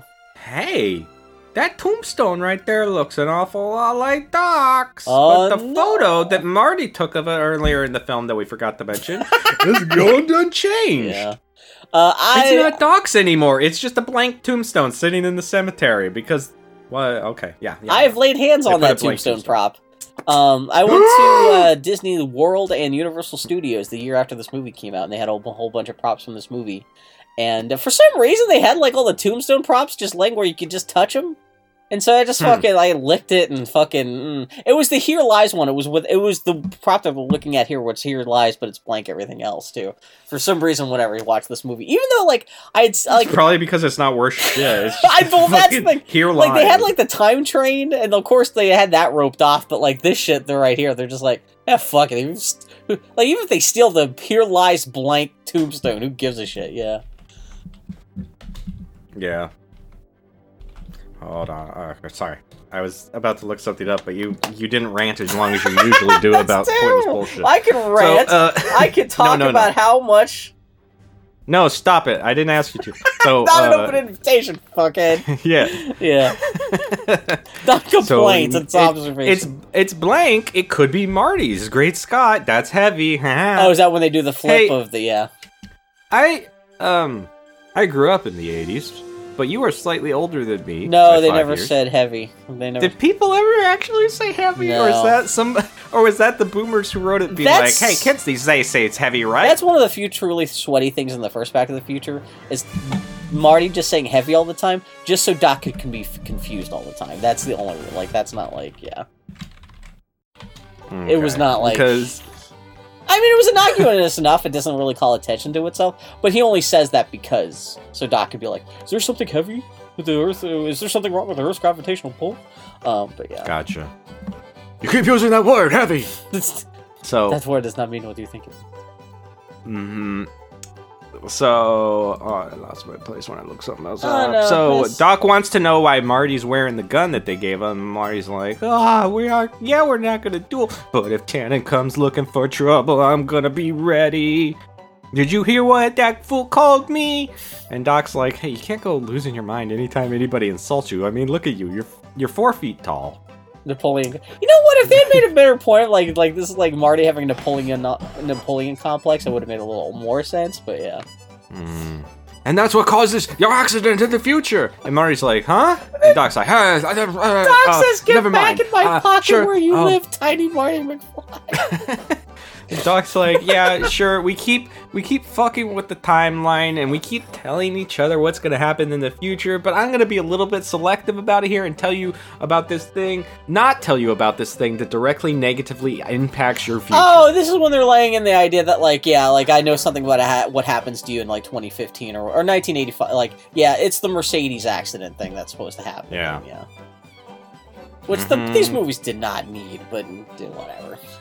Yeah, whatever. Marty needs to grow as a person, or else whatever. Well, that's the thing. Marty never really had a character arc in the first one, so in order for them to justify 2 more films, I guess they're like, well, I guess we need to give Marty a character arc. Also, something that also makes the plot happen when we need it too. So at night, they get the car set up, and Doc tells Marty he's not gonna go with him. He's gonna stay, and he got a taste of that teacher, and he gonna stay and get with that. Get busy. So Marty tells him, hey, use that old science brain and figure out what's right. Stop using your heart. Start using your head. You've been lonely all your life. You can be lonely a little bit longer. I mean, it's the take Claire with you. She was supposed to die in that ravine, right? So leaving her behind is just fucking with history that... Yeah. So she doesn't need to stick around. It's not going to change anything. Although, from Doc's perspective... Just take her. You could say, who cares if you change the history post-1985? Although, since Doc they've already done so much stuff in 2015 that bringing Doc, I know this is not the point, but just Doc living there is altering history. That is a good point too. Doc even choosing to remain behind. It's a whole thing, but yeah. But it's funny that Doc has to learn essentially the same lesson that he learned at the end of Back to the Future 1, where it's okay to fuck with history as long as it benefits you. He has to learn that whole thing over again in this movie too. Yeah. So he's like, oh, this time machine brought me nothing but trouble. Once we get back to 1985, I'm going to destroy it and make a totally dope train version of it. Still doesn't make any sense. I know it's a cute little bit at the end of this movie. You know what? I always wonder, because they came out with the Back to the Future cartoon less than a year after this movie came out, and I wonder... A little bit like how, kind of going back to the Ghostbusters 2, I wonder if, the ending in this movie was kind of dictated by the fact they're like, well, we have this premise for this cartoon where Doc Time... Well, no, I think I think in the cartoon he doesn't have. Does he have the time train? Because I know they have the DeLorean back for no reason. They don't think they even. Oh man, I don't remember. I remember that thing existed. I don't know if I ever even watched. I mean, not that the cartoon is also time travels, not through just time through space, but yeah. Well, I always want to see Billy the Kid from Bill and Ted's Excellent Adventure show up in this movie, because this version of the Wild West, even the time travel connotations aside, this cartoon version of the Wild West always struck me as kind of the same Wild West that Bill and Ted ended up in the first movie. If one of these two motherfuckers isn't in the new Bill and Ted movie, oh, you mean Doc? I won't be upset. Yeah, I will not be upset, but I'll be like, hey, that would have been nice. That could have been a thing you could do. Yeah, that would actually be, yeah, that would be, yeah. Or if while they're going through the vortex, if they're like, whoa, and then yeah, Peabody and Sherman are there, and he's like, quiet, you. That would actually be an even more fitting cameo. I would love to see that. Oh, God. Which is funny, because Peabody and Sherman, they're kind of like the perfect synthesis of Back to the Future and Bill and Ted, where they're kind of time traveling to different, not just time traveling through time, but going to different eras and places. But it's just the two of them, where it's the smarter older guy and the dumb kid. Yeah. But whoever invented Mr. Peabody should sue Rick and Morty. Because Rick and Morty is essentially just Mr. Sherman and Peabody, but just with swears and tits. So, Doc goes and sees Claire and is like, hey baby, I got a dip. I can't tell you why, but man, you was my world for like 36 hours. Isn't it? 12 hours? Still the same? No, because there's the thing. Okay, so the party where they first, the party where afterwards they kissed, that was Saturday night. Then there was Sunday where Doc and Marty have the conversation in front of the tombstone. It's daylight, so this is Sunday night. So it's still like 24 hours since they porked. So the relationship shouldn't be this turgid. Although in his defense, he says, I have to split and I can't tell you because you won't believe me. And she's like, well, if you trust me, you'll tell me. He's like, okay. Yeah, for real though, why? And he tells her the truth and she flips out, smacks him, and... He's like, I'm a future man. We from the future. And she's like, get the fuck out of here, you liar. Take your shit and go. She throws herself on the bed. I'm gonna go cry. Yeah, and he puts his little thing on the thing and... It's all very sad. The thing on he puts the flowers with her name on it on the green beans. Yeah, why didn't he take that as like a souvenir to remember? Because it's not like she needs it anymore. Yeah, pretty bored about the time space control. He goes in to drink himself stupid with whiskey, even though he doesn't remember what happened last time, Emmett. 4th of July, he got fucked up, I guess. He had one drink and destroyed him, I guess. And some guy sitting at the bar with him with some barbed wire is like, there's other ladies. No one knows what the future will bring. And Doc is like, oh, yeah? I do like, and it cuts. You don't know what happened. But when we come back, it's pretty great. Marty wakes up at their campsite that they were camping at. But Doc's not there, so Marty goes into town to look for him with the grave photo in hand, because he's got it now. And Tannen also waking up his crew. I'm hungry because he kills people. Oh, and that's the before breakfast. But Marty kills people after breakfast. Whatever. The Doc is ranting about the future, where the old timers think is running just for fun. It's the silliest dang thing I ever heard, and I agree with them. Every time I see somebody jogging down the street, they look like they want to die. Yeah, I never see a jogger like smiling. And, they're always kind of hunched over, looking like. Oh, God. I love the idea of joggers just being so happy they're just falling over themselves and smiling, tongue wagging out of their mouths. And, I'm just having so much fun. Someone stop me, please. And they always like, nah, you just gotta push through the pain, and then you get the not making a great case there, guys. Man. No. I do like Doc starts ranting about how Double Dragon 2 is better than Double Dragon 1 on the NES, and he goes into really weird details about the future. Yeah, he's like, and they should cut back, and he's like explain the second season of Cheers after like he's like. Recently, I've got into this really great artist. His name's Gary Glitter. I'm sure nothing bad will ever happen with him.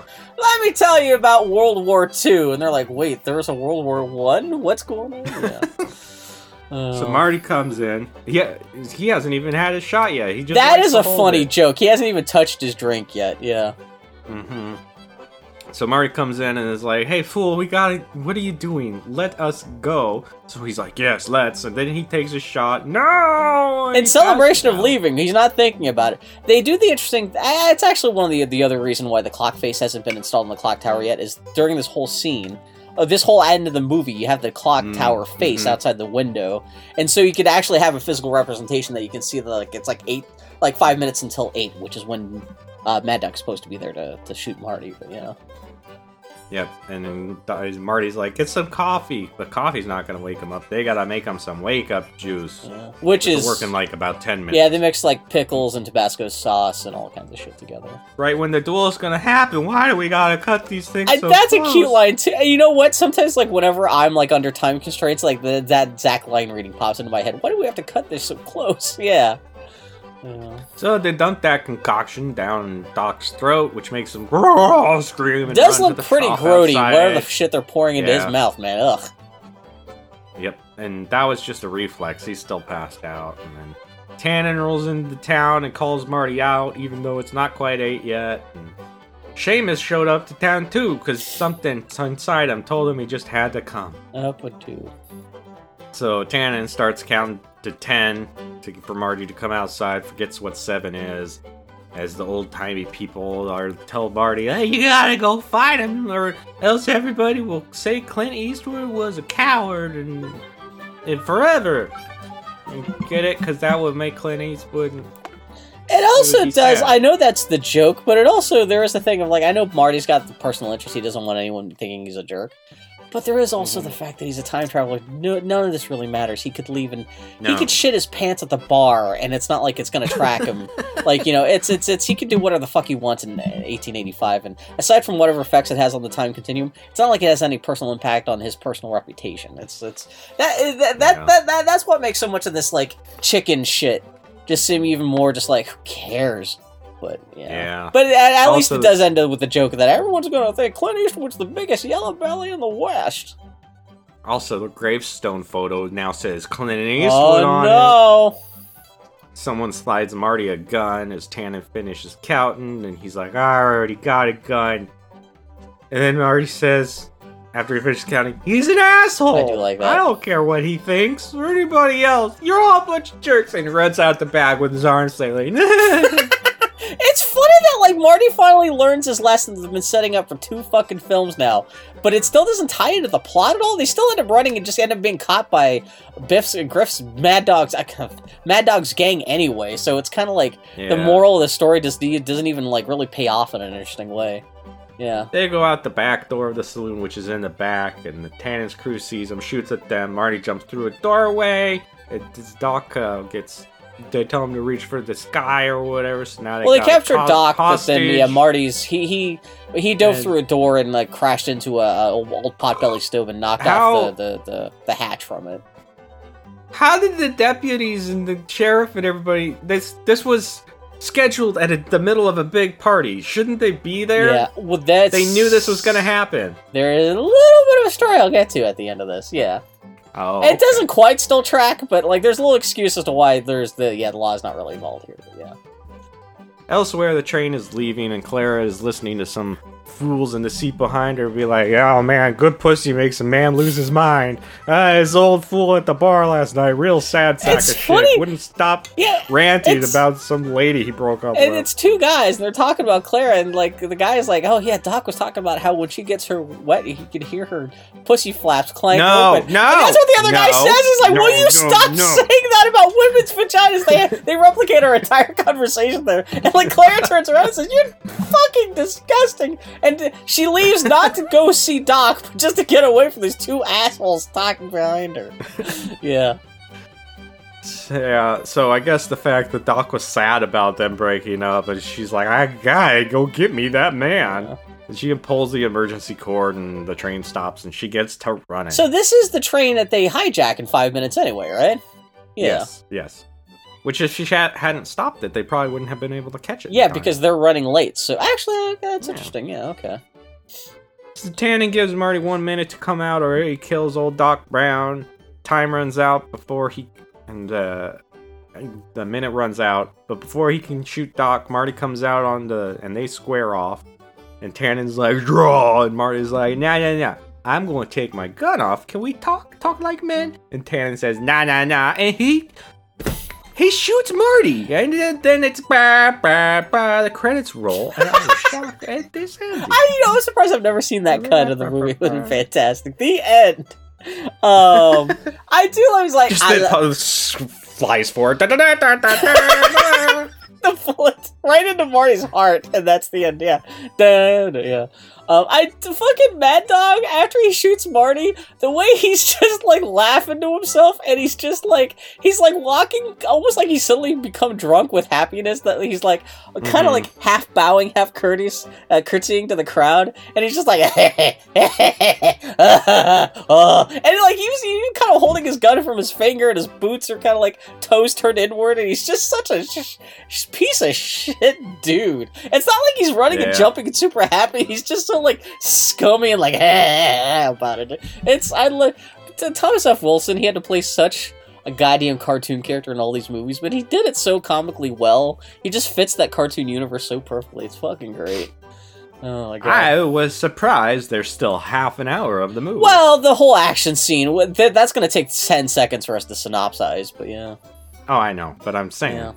So, he walks all cocky over to Marty's body, but Marty's still alive! Yeah. And so Tannen punches him in the chest or stomach area and breaks his hand on the stove that Marty had put under his poncho, just like Clint Eastwood did in that one movie. Do you get it? Yeah, the one they squeezed into the Back to the Future 2. Great fucking flick, yeah. Yeah. So, and then he slaps Tannen with the front of that stove, and then he gives him punches. He gives him bunches of punches. Yeah, beats. He really does. It is almost like Indiana Jones and the mechanic Nazi and Raiders of the Lost Ark, where he just wails on him for a little while here. Yeah, and finally one last punch sends Biff into Mad Dog, we should say, sends him into the manure cart, which is also still owned by the same company, the Jones company, that owned the manure carts we've seen in the other two films. So, just throw that out there. Just like there's a... Are you saying that they used this joke more than once? It's the Statler Toyota, it's the Statler Stables, and the Statler Hover conversions. Yeah.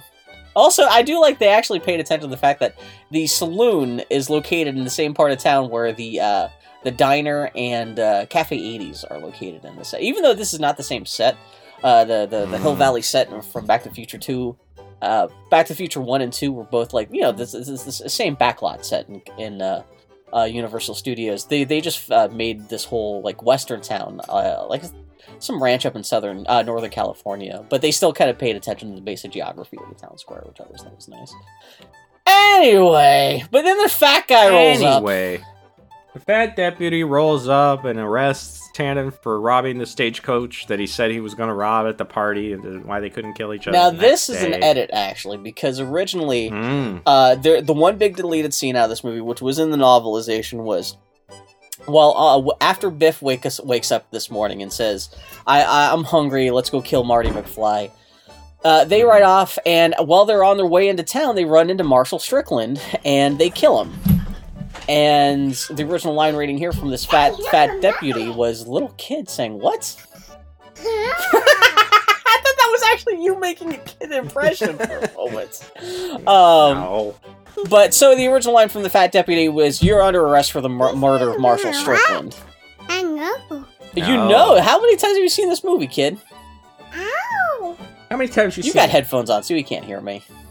No, he can't hear me. No. No? No. Aw. What'd you think of Back to the Future 3? Was there a choo-choo? Did you watch it with him?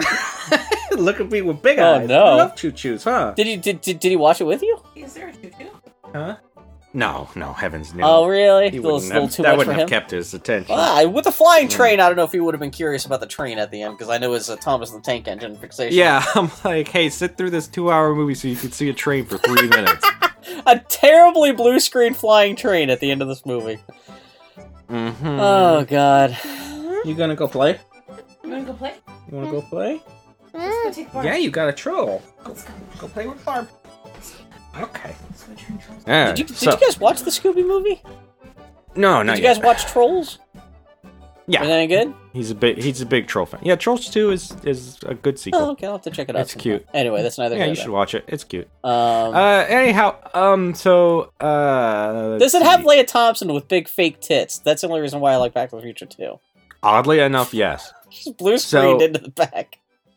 Terrence spits out poo and he says, "Oh, I hate manure." So wait, that's what happens. I mean, yeah, you're right. Yeah. Yeah, no, I know. But so why didn't they kill the sheriff then? No, so they killed Marshall Strickland. Yeah, I know, but why did they edit that so that instead it's just the stagecoach? I think just for time's sake. Oh, also, it's a kind of a gruesome scene where they shoot the sheriff in the back. They bushwhack him, and also, but of course, the dying words are that Marshall Strickland he's lying dying in the dirt, and his last words to his son are "Remember, son, discipline. Tell all your grandkids about discipline." It's the sweaty joke. It's yeah. But it's not that interesting. But yeah, I think because they thought. Well, I think the big thing too is that they were expecting because of this cold-blooded murder of Strickland, you're rooting for Marty to actually kill Biff, and that's not the way they wanted the ending to be. And so they cut that bit out. So. And the grave vanishes from the photo because it got broke. Yay! So they gotta ride like fire to catch that train, and the kid gives Marty his gun, which he gives to Seamus, and it's it's worth $12. Get it sold. I don't know if that's a deleted scene, but I remember the novelization. That kid is supposed to be D.W. Griffith, who made Birth of a Nation, and so it's supposed to be this insinuation that this gunfight between Mad Dog and Marty was the birth of all movies, because that guy's credited with being one of the original first real big filmmakers. So he hands him his gun and says, "Go kill some black people." I'm. Isn't Birth of a Nation racist? Yeah, no, and I think that's partly why they cut that scene out, because also it's just tenuous as hell. You don't need Marty inventing everything when he goes back in time. It's a calm down movie, which they wisely cut out. So yeah. Yeah. And especially that, because the real main plot of the movie's over at that point. We don't need another random dropping in of Marty inventing something as we're jumping into the final act of the film here. So Seamus is "I'll buy a new hat and I'll take care of my baby. So long," and they ride off. That was pretty good. This Claire rolls into town and she sees the model in Doc's place and realizes he was being an old truth teller or he's a crazy old man. Either way, she wants to bone him. No, he's got that big dick. He's one of those tall guys with those big feet, so he's probably got fucking gorilla dick.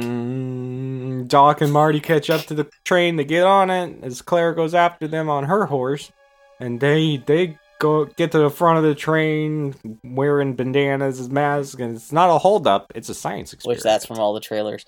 I was wondering why Doc and Marty even bother with disguises, because are they worried about being prosecuted by the 1885 authorities for robbing a train after they go Back to the Future? Well, shit has gone sideways for them so many times. If shit goes wrong, although considering that Doc it's not part of his plan, but he does ultimately end up back living among this community. So at least if he's wearing a mask during the train robbery, even though it's obviously fucking Doc, and this guy, we've already established this guy knows who Doc is. Yeah. At least this kind of creates a little bit of an explanation that they wouldn't immediately finger for Doc being a train robber, but yeah. They have the train stop. Marty switches it to the tracks, and they get going again, decoupling the rest of the cars from it. And the engineers have to be standing there being where the fuck are they going? Those tracks aren't done yet. Yeah. Did they think they're getting away? Which is kind of funny, because I guess everyone else, they just assume that these random two dudes, including Clint Eastwood, who just saved the town, just randomly decided to get up and stole a train and just drove and just suicided right off a cliff for no reason. Yeah. And they took Clara, the new school teacher, with them, I guess. No, they didn't. No, because they come back, yeah. Well, yeah. So what's the story then? Is Clint Eastwood just by himself lost his fucking mind? Okay, yeah. But they load a bunch of new colored Presto logs into the boiler of into the smoke chamber, what the fuck, the furnace of the fire engine. They're color coded so to boost the speed of the train and stuff. And, So they get going as Clara chases them on her horse, and the log will make the shit blow up and give them a boost of speed before the boiler explodes like kaboom kablam. I like Doc's even actually created a color coordinated tool so Marty can see when they're all gonna go off just from inside the DeLorean too. So Clara manages to get on right before the first one blasts and moves the train forward faster. As Doc moves towards the front of the thing, and she moves towards him. I don't understand what their plan here was, because Doc is supposed to get into the DeLorean while this train is like traveling at 50 miles an hour. And just with the gull-wing door and everything like that, how is Doc ever going to get in there? Like, this old man's going to clamber up on top of the... Like, unless he just rode on top of the DeLorean and never actually got in. Yeah, I don't understand what the plan was going to be. I know that's not the point, but it's still just like... watching it last night gave me hives, because I'm like, how are they going to pull this off? But it doesn't really matter, because just as Doc is about to jump on top of the DeLorean, the fucking train whistle blows, and he finds out, like, Claire's inside the cabin of the train. Yeah, she calls for him, but he can't hear her, so she pulls the train whistle. Toot, toot. But they can't stop now because they've gone past the windmill. Which is a nice little thing. This movie has to do so many things to explain why people just don't stop the thing they're doing to fix it. Just like, why doesn't Marty just stop and collect all the gasoline that's leaking out of the car? No, okay, there's a bear. Okay, why don't they just stop the fucking train? Well, now they're past the point of no return. It's what the doc do with the gasoline from the other DeLorean that's sitting there in the path. Which 1955 Doc does say he put gas in the tank when he's sending Marty in so Doc would have probably drained the gas out of the tank before putting in the mine for 70 years, because you think that... Oh yeah, because I would have fucked up the engine. Yeah, and does gas last long? Like, even if you set aside the gas and put it in a separate container for 70 years, I don't know if it'd still be good, but yeah. Anyway, that's not the point, but Clara starts climbing out the side of the train, and... Yep, they go towards each other, but oopsie doodles, that last big burst made her fall hanging there from her big old dress. I misremember how complicated this ending is. I thought it was a bigger action scene. It really is just like, they steal a train, Clara falls off, the train explodes, and they catch her, and that's the end of the movie. That's like, yeah, it's pretty simple, but yeah, the last red Presto log goes off and blows the smokestack off the train. Clara's hanging by, like, one bit of her... dress. You remember that hoverboard? Yeah. I wonder why they highlighted the fact that Marty was sleeping with his feet on at the beginning of the film, just to remind you that the hoverboard still exists, which is a nice touch. I like the fact that a piece of 2015 tech saves Doc and Clara at the end, which is cute. Marty drops it. It lands perfectly under Doc's feet, so he can float away with Clara in his arms, looking silly as fuck. It's terrible. Well, right before that, I do love when the red Presto log goes off and it adds the last burst of speed to the train.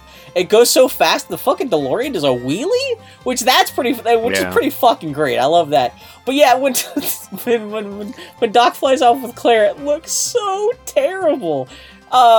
It's weird too because I think they misjudged like the size of the characters in the background plate, because if you really look what's going on, they kind of fly away off into the mountains, and they put this like terrible shadow underneath Doc and Clara, and Doc and Clara are like 15 feet tall in relation to everything else in that shot. It's a little weird. I guess they had problems because all that stuff is shot on a blue screen stage, but what? Shot. Not real. Contrary to what Bob Zemeckis said while doing PR for the first film, yeah, hoverboards aren't real. No, but the fact that Clara is Mary Steenburgen's wearing a purple dress, which there's enough blue in that, really fucked with the blue screen. And so they had to do some extra processing and stuff, which also adds to why it looks kind of dodgy, although it doesn't explain why Marty looks so dodgy and all his blue screen shots in the movie and stuff like that. But it's a nice touch. The big Back to the Future theme uprises. It's the big climax of the movie.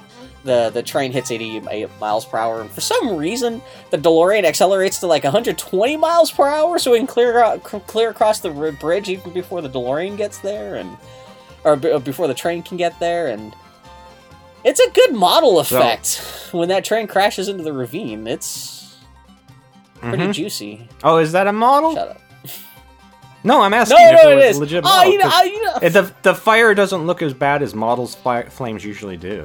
Compared to, it just came out a year before this, the model of the tank that probably falls into the same ravine at the end of Indiana Jones and the Last Crusade. They, I'm sure they just probably had a ravine right out, like, you know, within driving distance of Industrial Light and Magic. They probably tossed both that Last Crusade tank model and the model of this train into the same ravine. Although the Last Crusade tank had the problem of there was like a little puppet Nazi in the top of that. Well, obviously just looks like a doll, especially when it's crushed by the tank model. At least there's no Like, yeah, but the scale looks really good. Like, all the, like, coal and shit flying out of the train as it crashes looks really good. Yeah. What doesn't look good is the next shot from above, where they added a bunch of extra smoke and, like, explosion effects to, like, the explosion from the train, from the top-down shot, which looks really processed as hell, but that they just wanted to create a white screen so you can create a nice little transition where the smoke clears and you see now it's the bridge in 20. Or I keep on thinking modern day, but modern day in this movie is 1985, not the 2010s. Yeah. But it's now 1985. Yeah. And it's the Eastwood Ravine, named after a guy that stole and destroyed a train. Lost his fucking mind. Yeah. Hero and villain, I guess, to that community.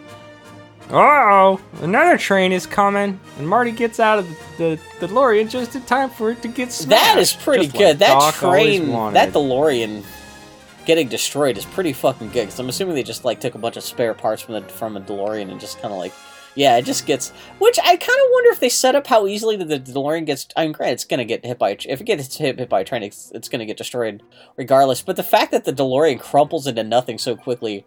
I wonder if that was the point of... There's a line in Back to the Future 2 where they talk about how trying to disable Biff in his car in the 1950s, how if they try to land the DeLorean on top of Biff, his car's just going to cut through the DeLorean like it's made out of tinfoil, because I guess the DeLorean is so poorly put together.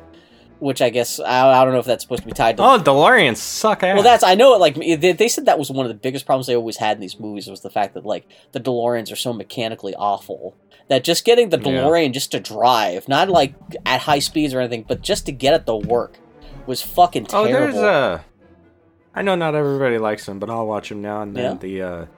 They're alright, some of them. The comedians in Cars Getting Coffee with Seinfeld, talking to other comedians. They do a DeLorean episode where they drive around the DeLoreans and they go through like 3 because they break down so frequently. That's fucking hilarious. Yeah. Yeah, one thing else had the additional problems is that the DeLoreans, for these movies, of course, they had to tear apart and rebuild it back together.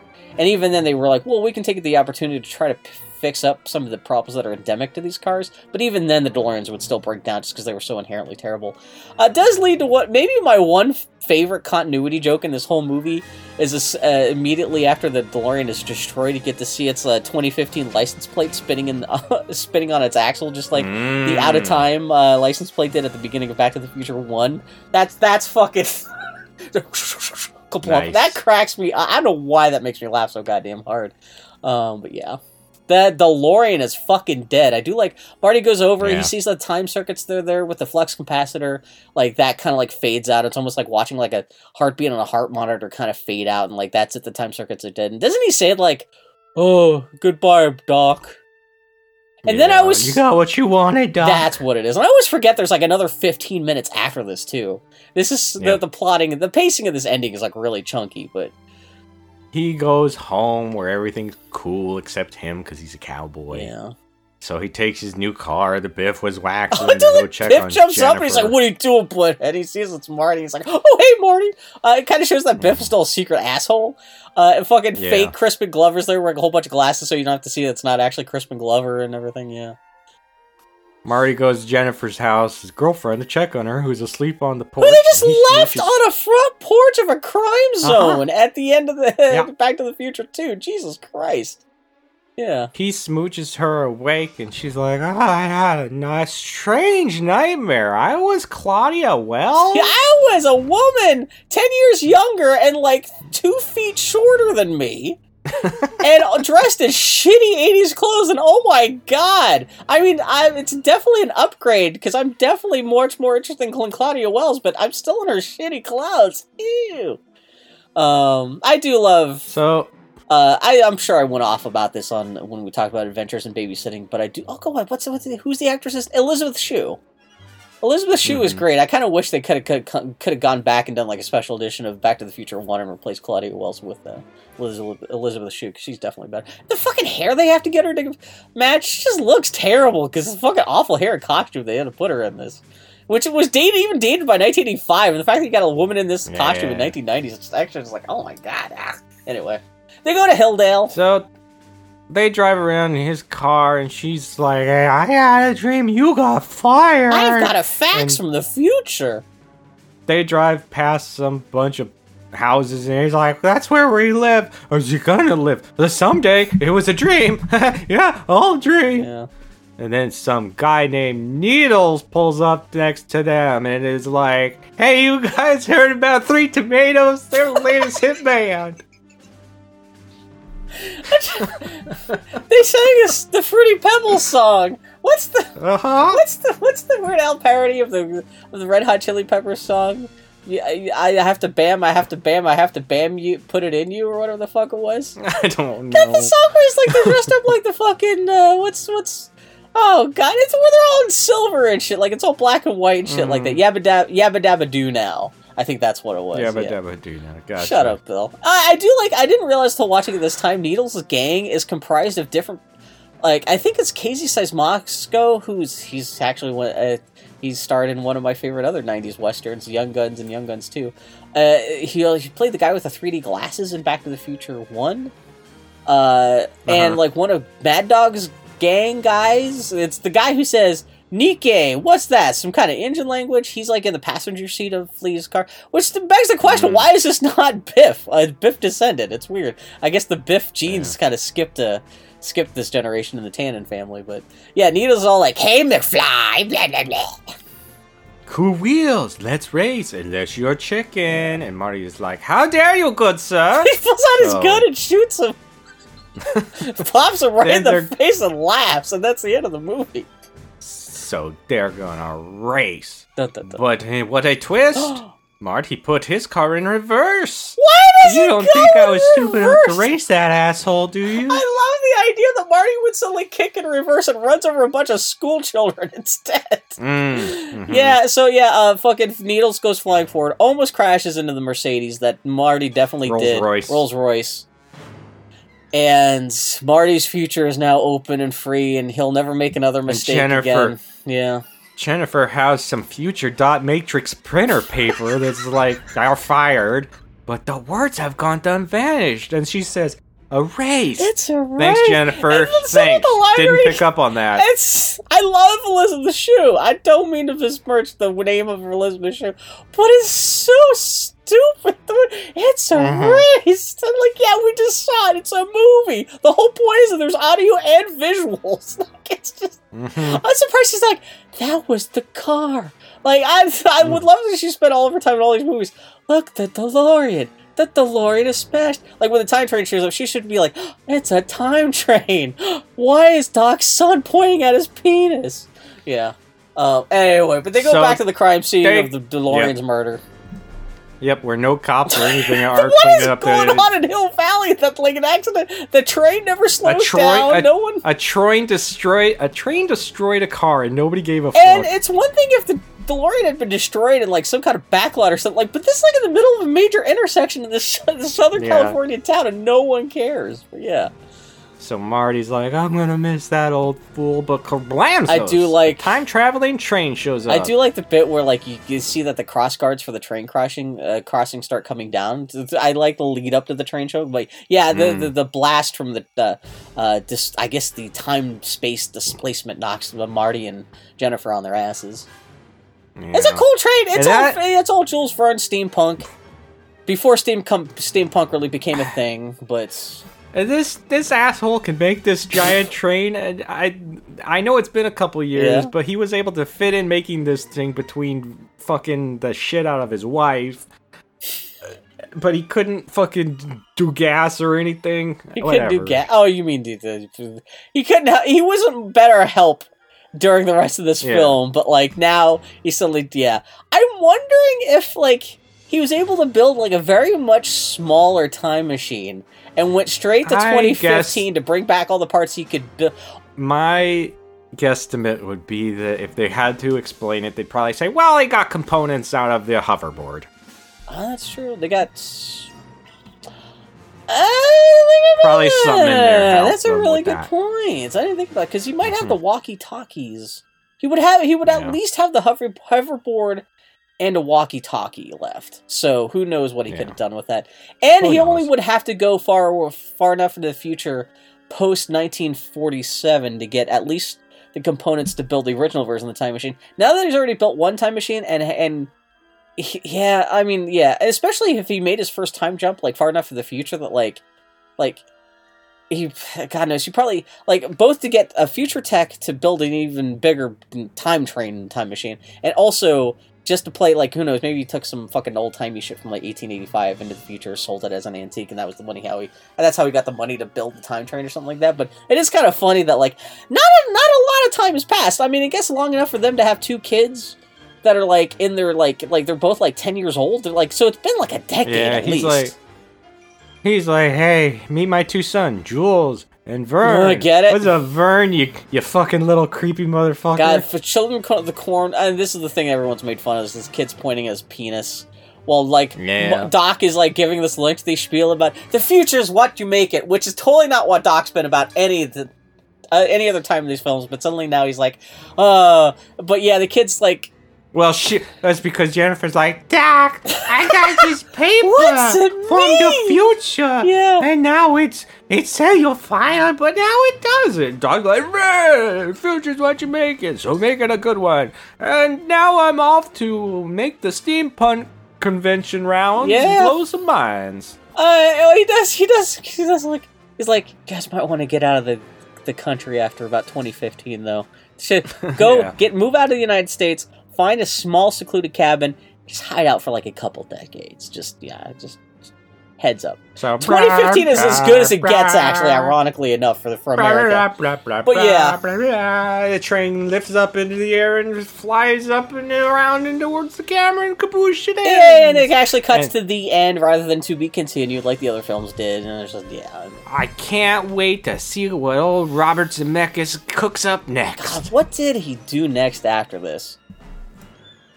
I don't even want to know. Pants at light speed? I'm looking. Because he did. What the fuck? This is part of this podcast. It gets really quiet as we both look up the same thing. Yeah. I'm trying to talk. TV movie Death Becomes Her. Which isn't. I've never seen it. I've seen the commercials. Yeah, Death Becomes Her. Then he did Forrest Gump.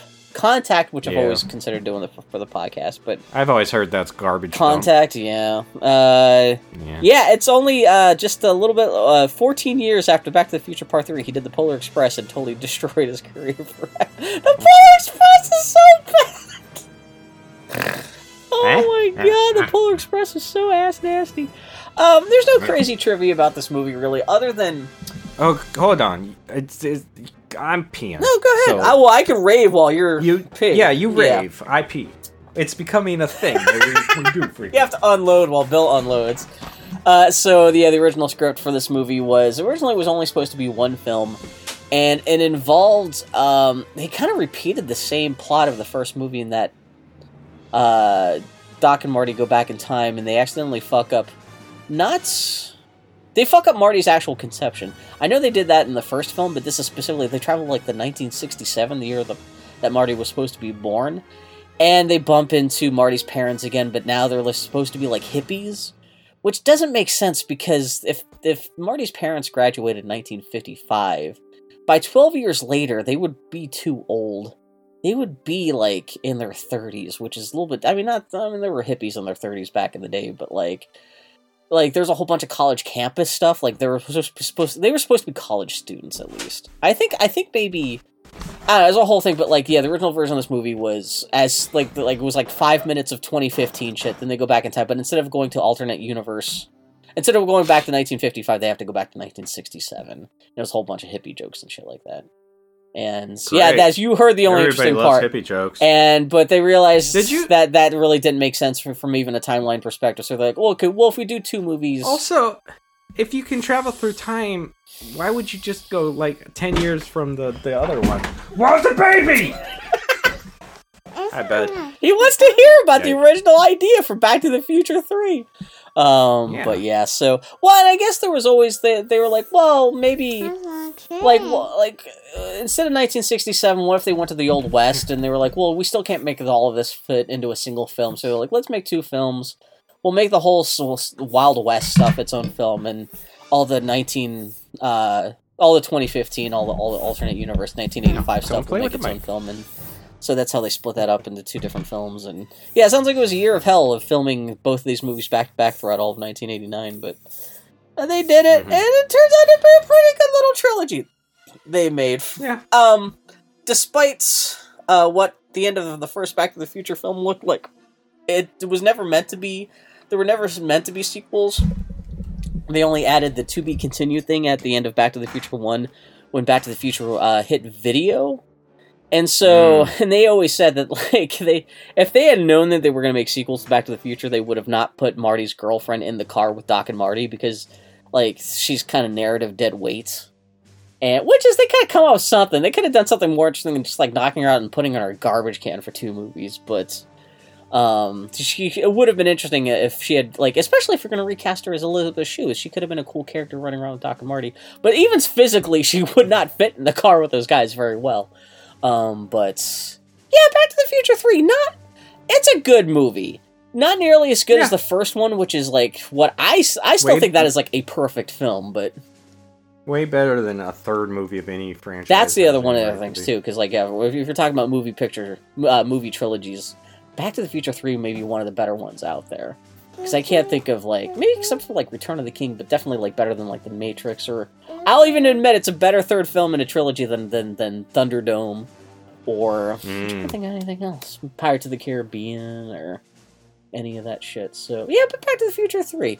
Everyone loves it, even though it's more cute than it is, like, great, but it's a nice wrap-up to such a gentle and good-humored little movie trilogy. And yeah, I can't believe it's 30 years old now, and I am dust in the wind, because, like I said, I still remember, like, the summer I spent, like, reading that novelization while at the mall, and, oh my god, that's 30 years ago. We're all getting old. Speaking of getting old, yeah. What are we doing next? Speaking of getting old, something that's very, very old. We're going to talk going back to Disney through the decades. It's our next movie after Pinocchio, so that's going to be Fantasia. And I'm excited for Bill to be bored out of his mind by many segments. In that. One of the most boring movies ever made. I'm curious to see how your plot... I mean, there's still... The movie doesn't have, like, an overarching plot, but at least the constituent parts kind of do. Except for maybe the dance of the hippos. Like, what's the plot... I'm trying to even think what the... Because at least in Sorcerer's Apprentice, there's a story, because Mickey's trying to clean up and use magic as a shortcut. And you've got Night on Bald Mountain, there's a little bit of narrative there. But, like... Isn't there dinosaurs and shit? No one ever talks about the dinosaur stuff. There's the fucking sexy horse people with the tits. Yep, just nipples, right? Which I think is still edited on Disney Plus. Because they came out, they were like originally like, oh yeah, all these movies are going to be unedited on this shit, but they're like, oh, let's still keep an edited version of Fantasia and CGI hair on Daryl Hannah's butt cheeks for Splash, but... Well, we'll have to find the nipple version somewhere. Yeah. In some sort of dumpster or something. Because we got every Disney nipple is precious. It is. But yeah, we'll be talking about that next week. Man, but Back to the Future, what we got to talk about? Back to the Future movie. I don't know if we'll ever talk about another one. There's no reason, again, for a podcast called Tardy the Party, we should not be talking about more Back to the Future movies, but I don't know. Insert joke about time travel here, in terms of... Yeah, perfect. You know, triple T to the P's. But yeah. So, he's muttering on Twitter. I'm the Grumpy Turtle on Twitter. Tardy Podcast on Twitter. TardyPodcast.com. Shares around, whatever, all that stuff. Smash that subscribe button. Hit the bell and the subscribe, yeah. All that stuff that I hate that make me click away from a video as soon as somebody says, smash that subscribe button. I'm like, please. No. It's the channel I follow, Toy Galaxy. They did an initiative thing. Rather than telling people to smash that button and subscribe, they'll have a little animation in the corner that'll pop up just saying, hey. It'll be like an animation of a cursor floating over a subscribe button and clicking it and then just disappears. Just as a visual reminder of like, hey, if you want to subscribe. But they're not taking time out of the video to say, hey, smash that like button and subscribe, which is nice.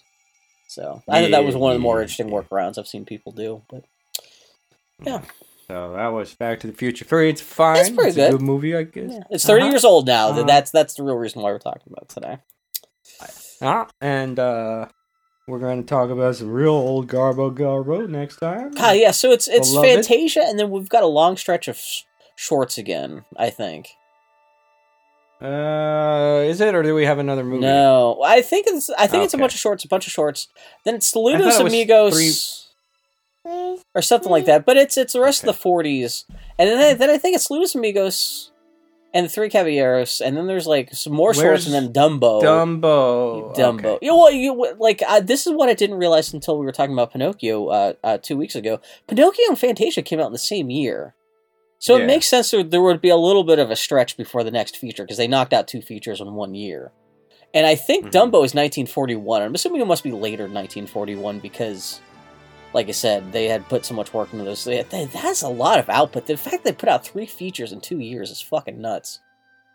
Yeah. And I'd agree. Yeah, but we'll be talking about that next week. If we can get through Fantasia, we can get through anything. Not that Fantasia is bad, but the fact that we do the blow-by-blow is going to present at least a little bit of a challenge, but not so much, because like I said, I think all the individual segments do have a narrative to cling to, even if the whole movie itself doesn't. Certain ones, yeah. So sometimes it's just a bunch of mushrooms dancing. Which is fine, that shit looks gorgeous, but it's a little hard to talk about other than like, oh yeah, I want to fuck them hippos.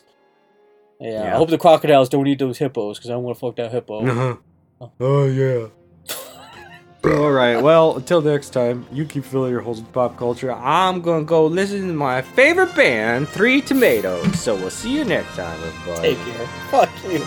Can you say bye-bye? Bye-bye. Bye-bye.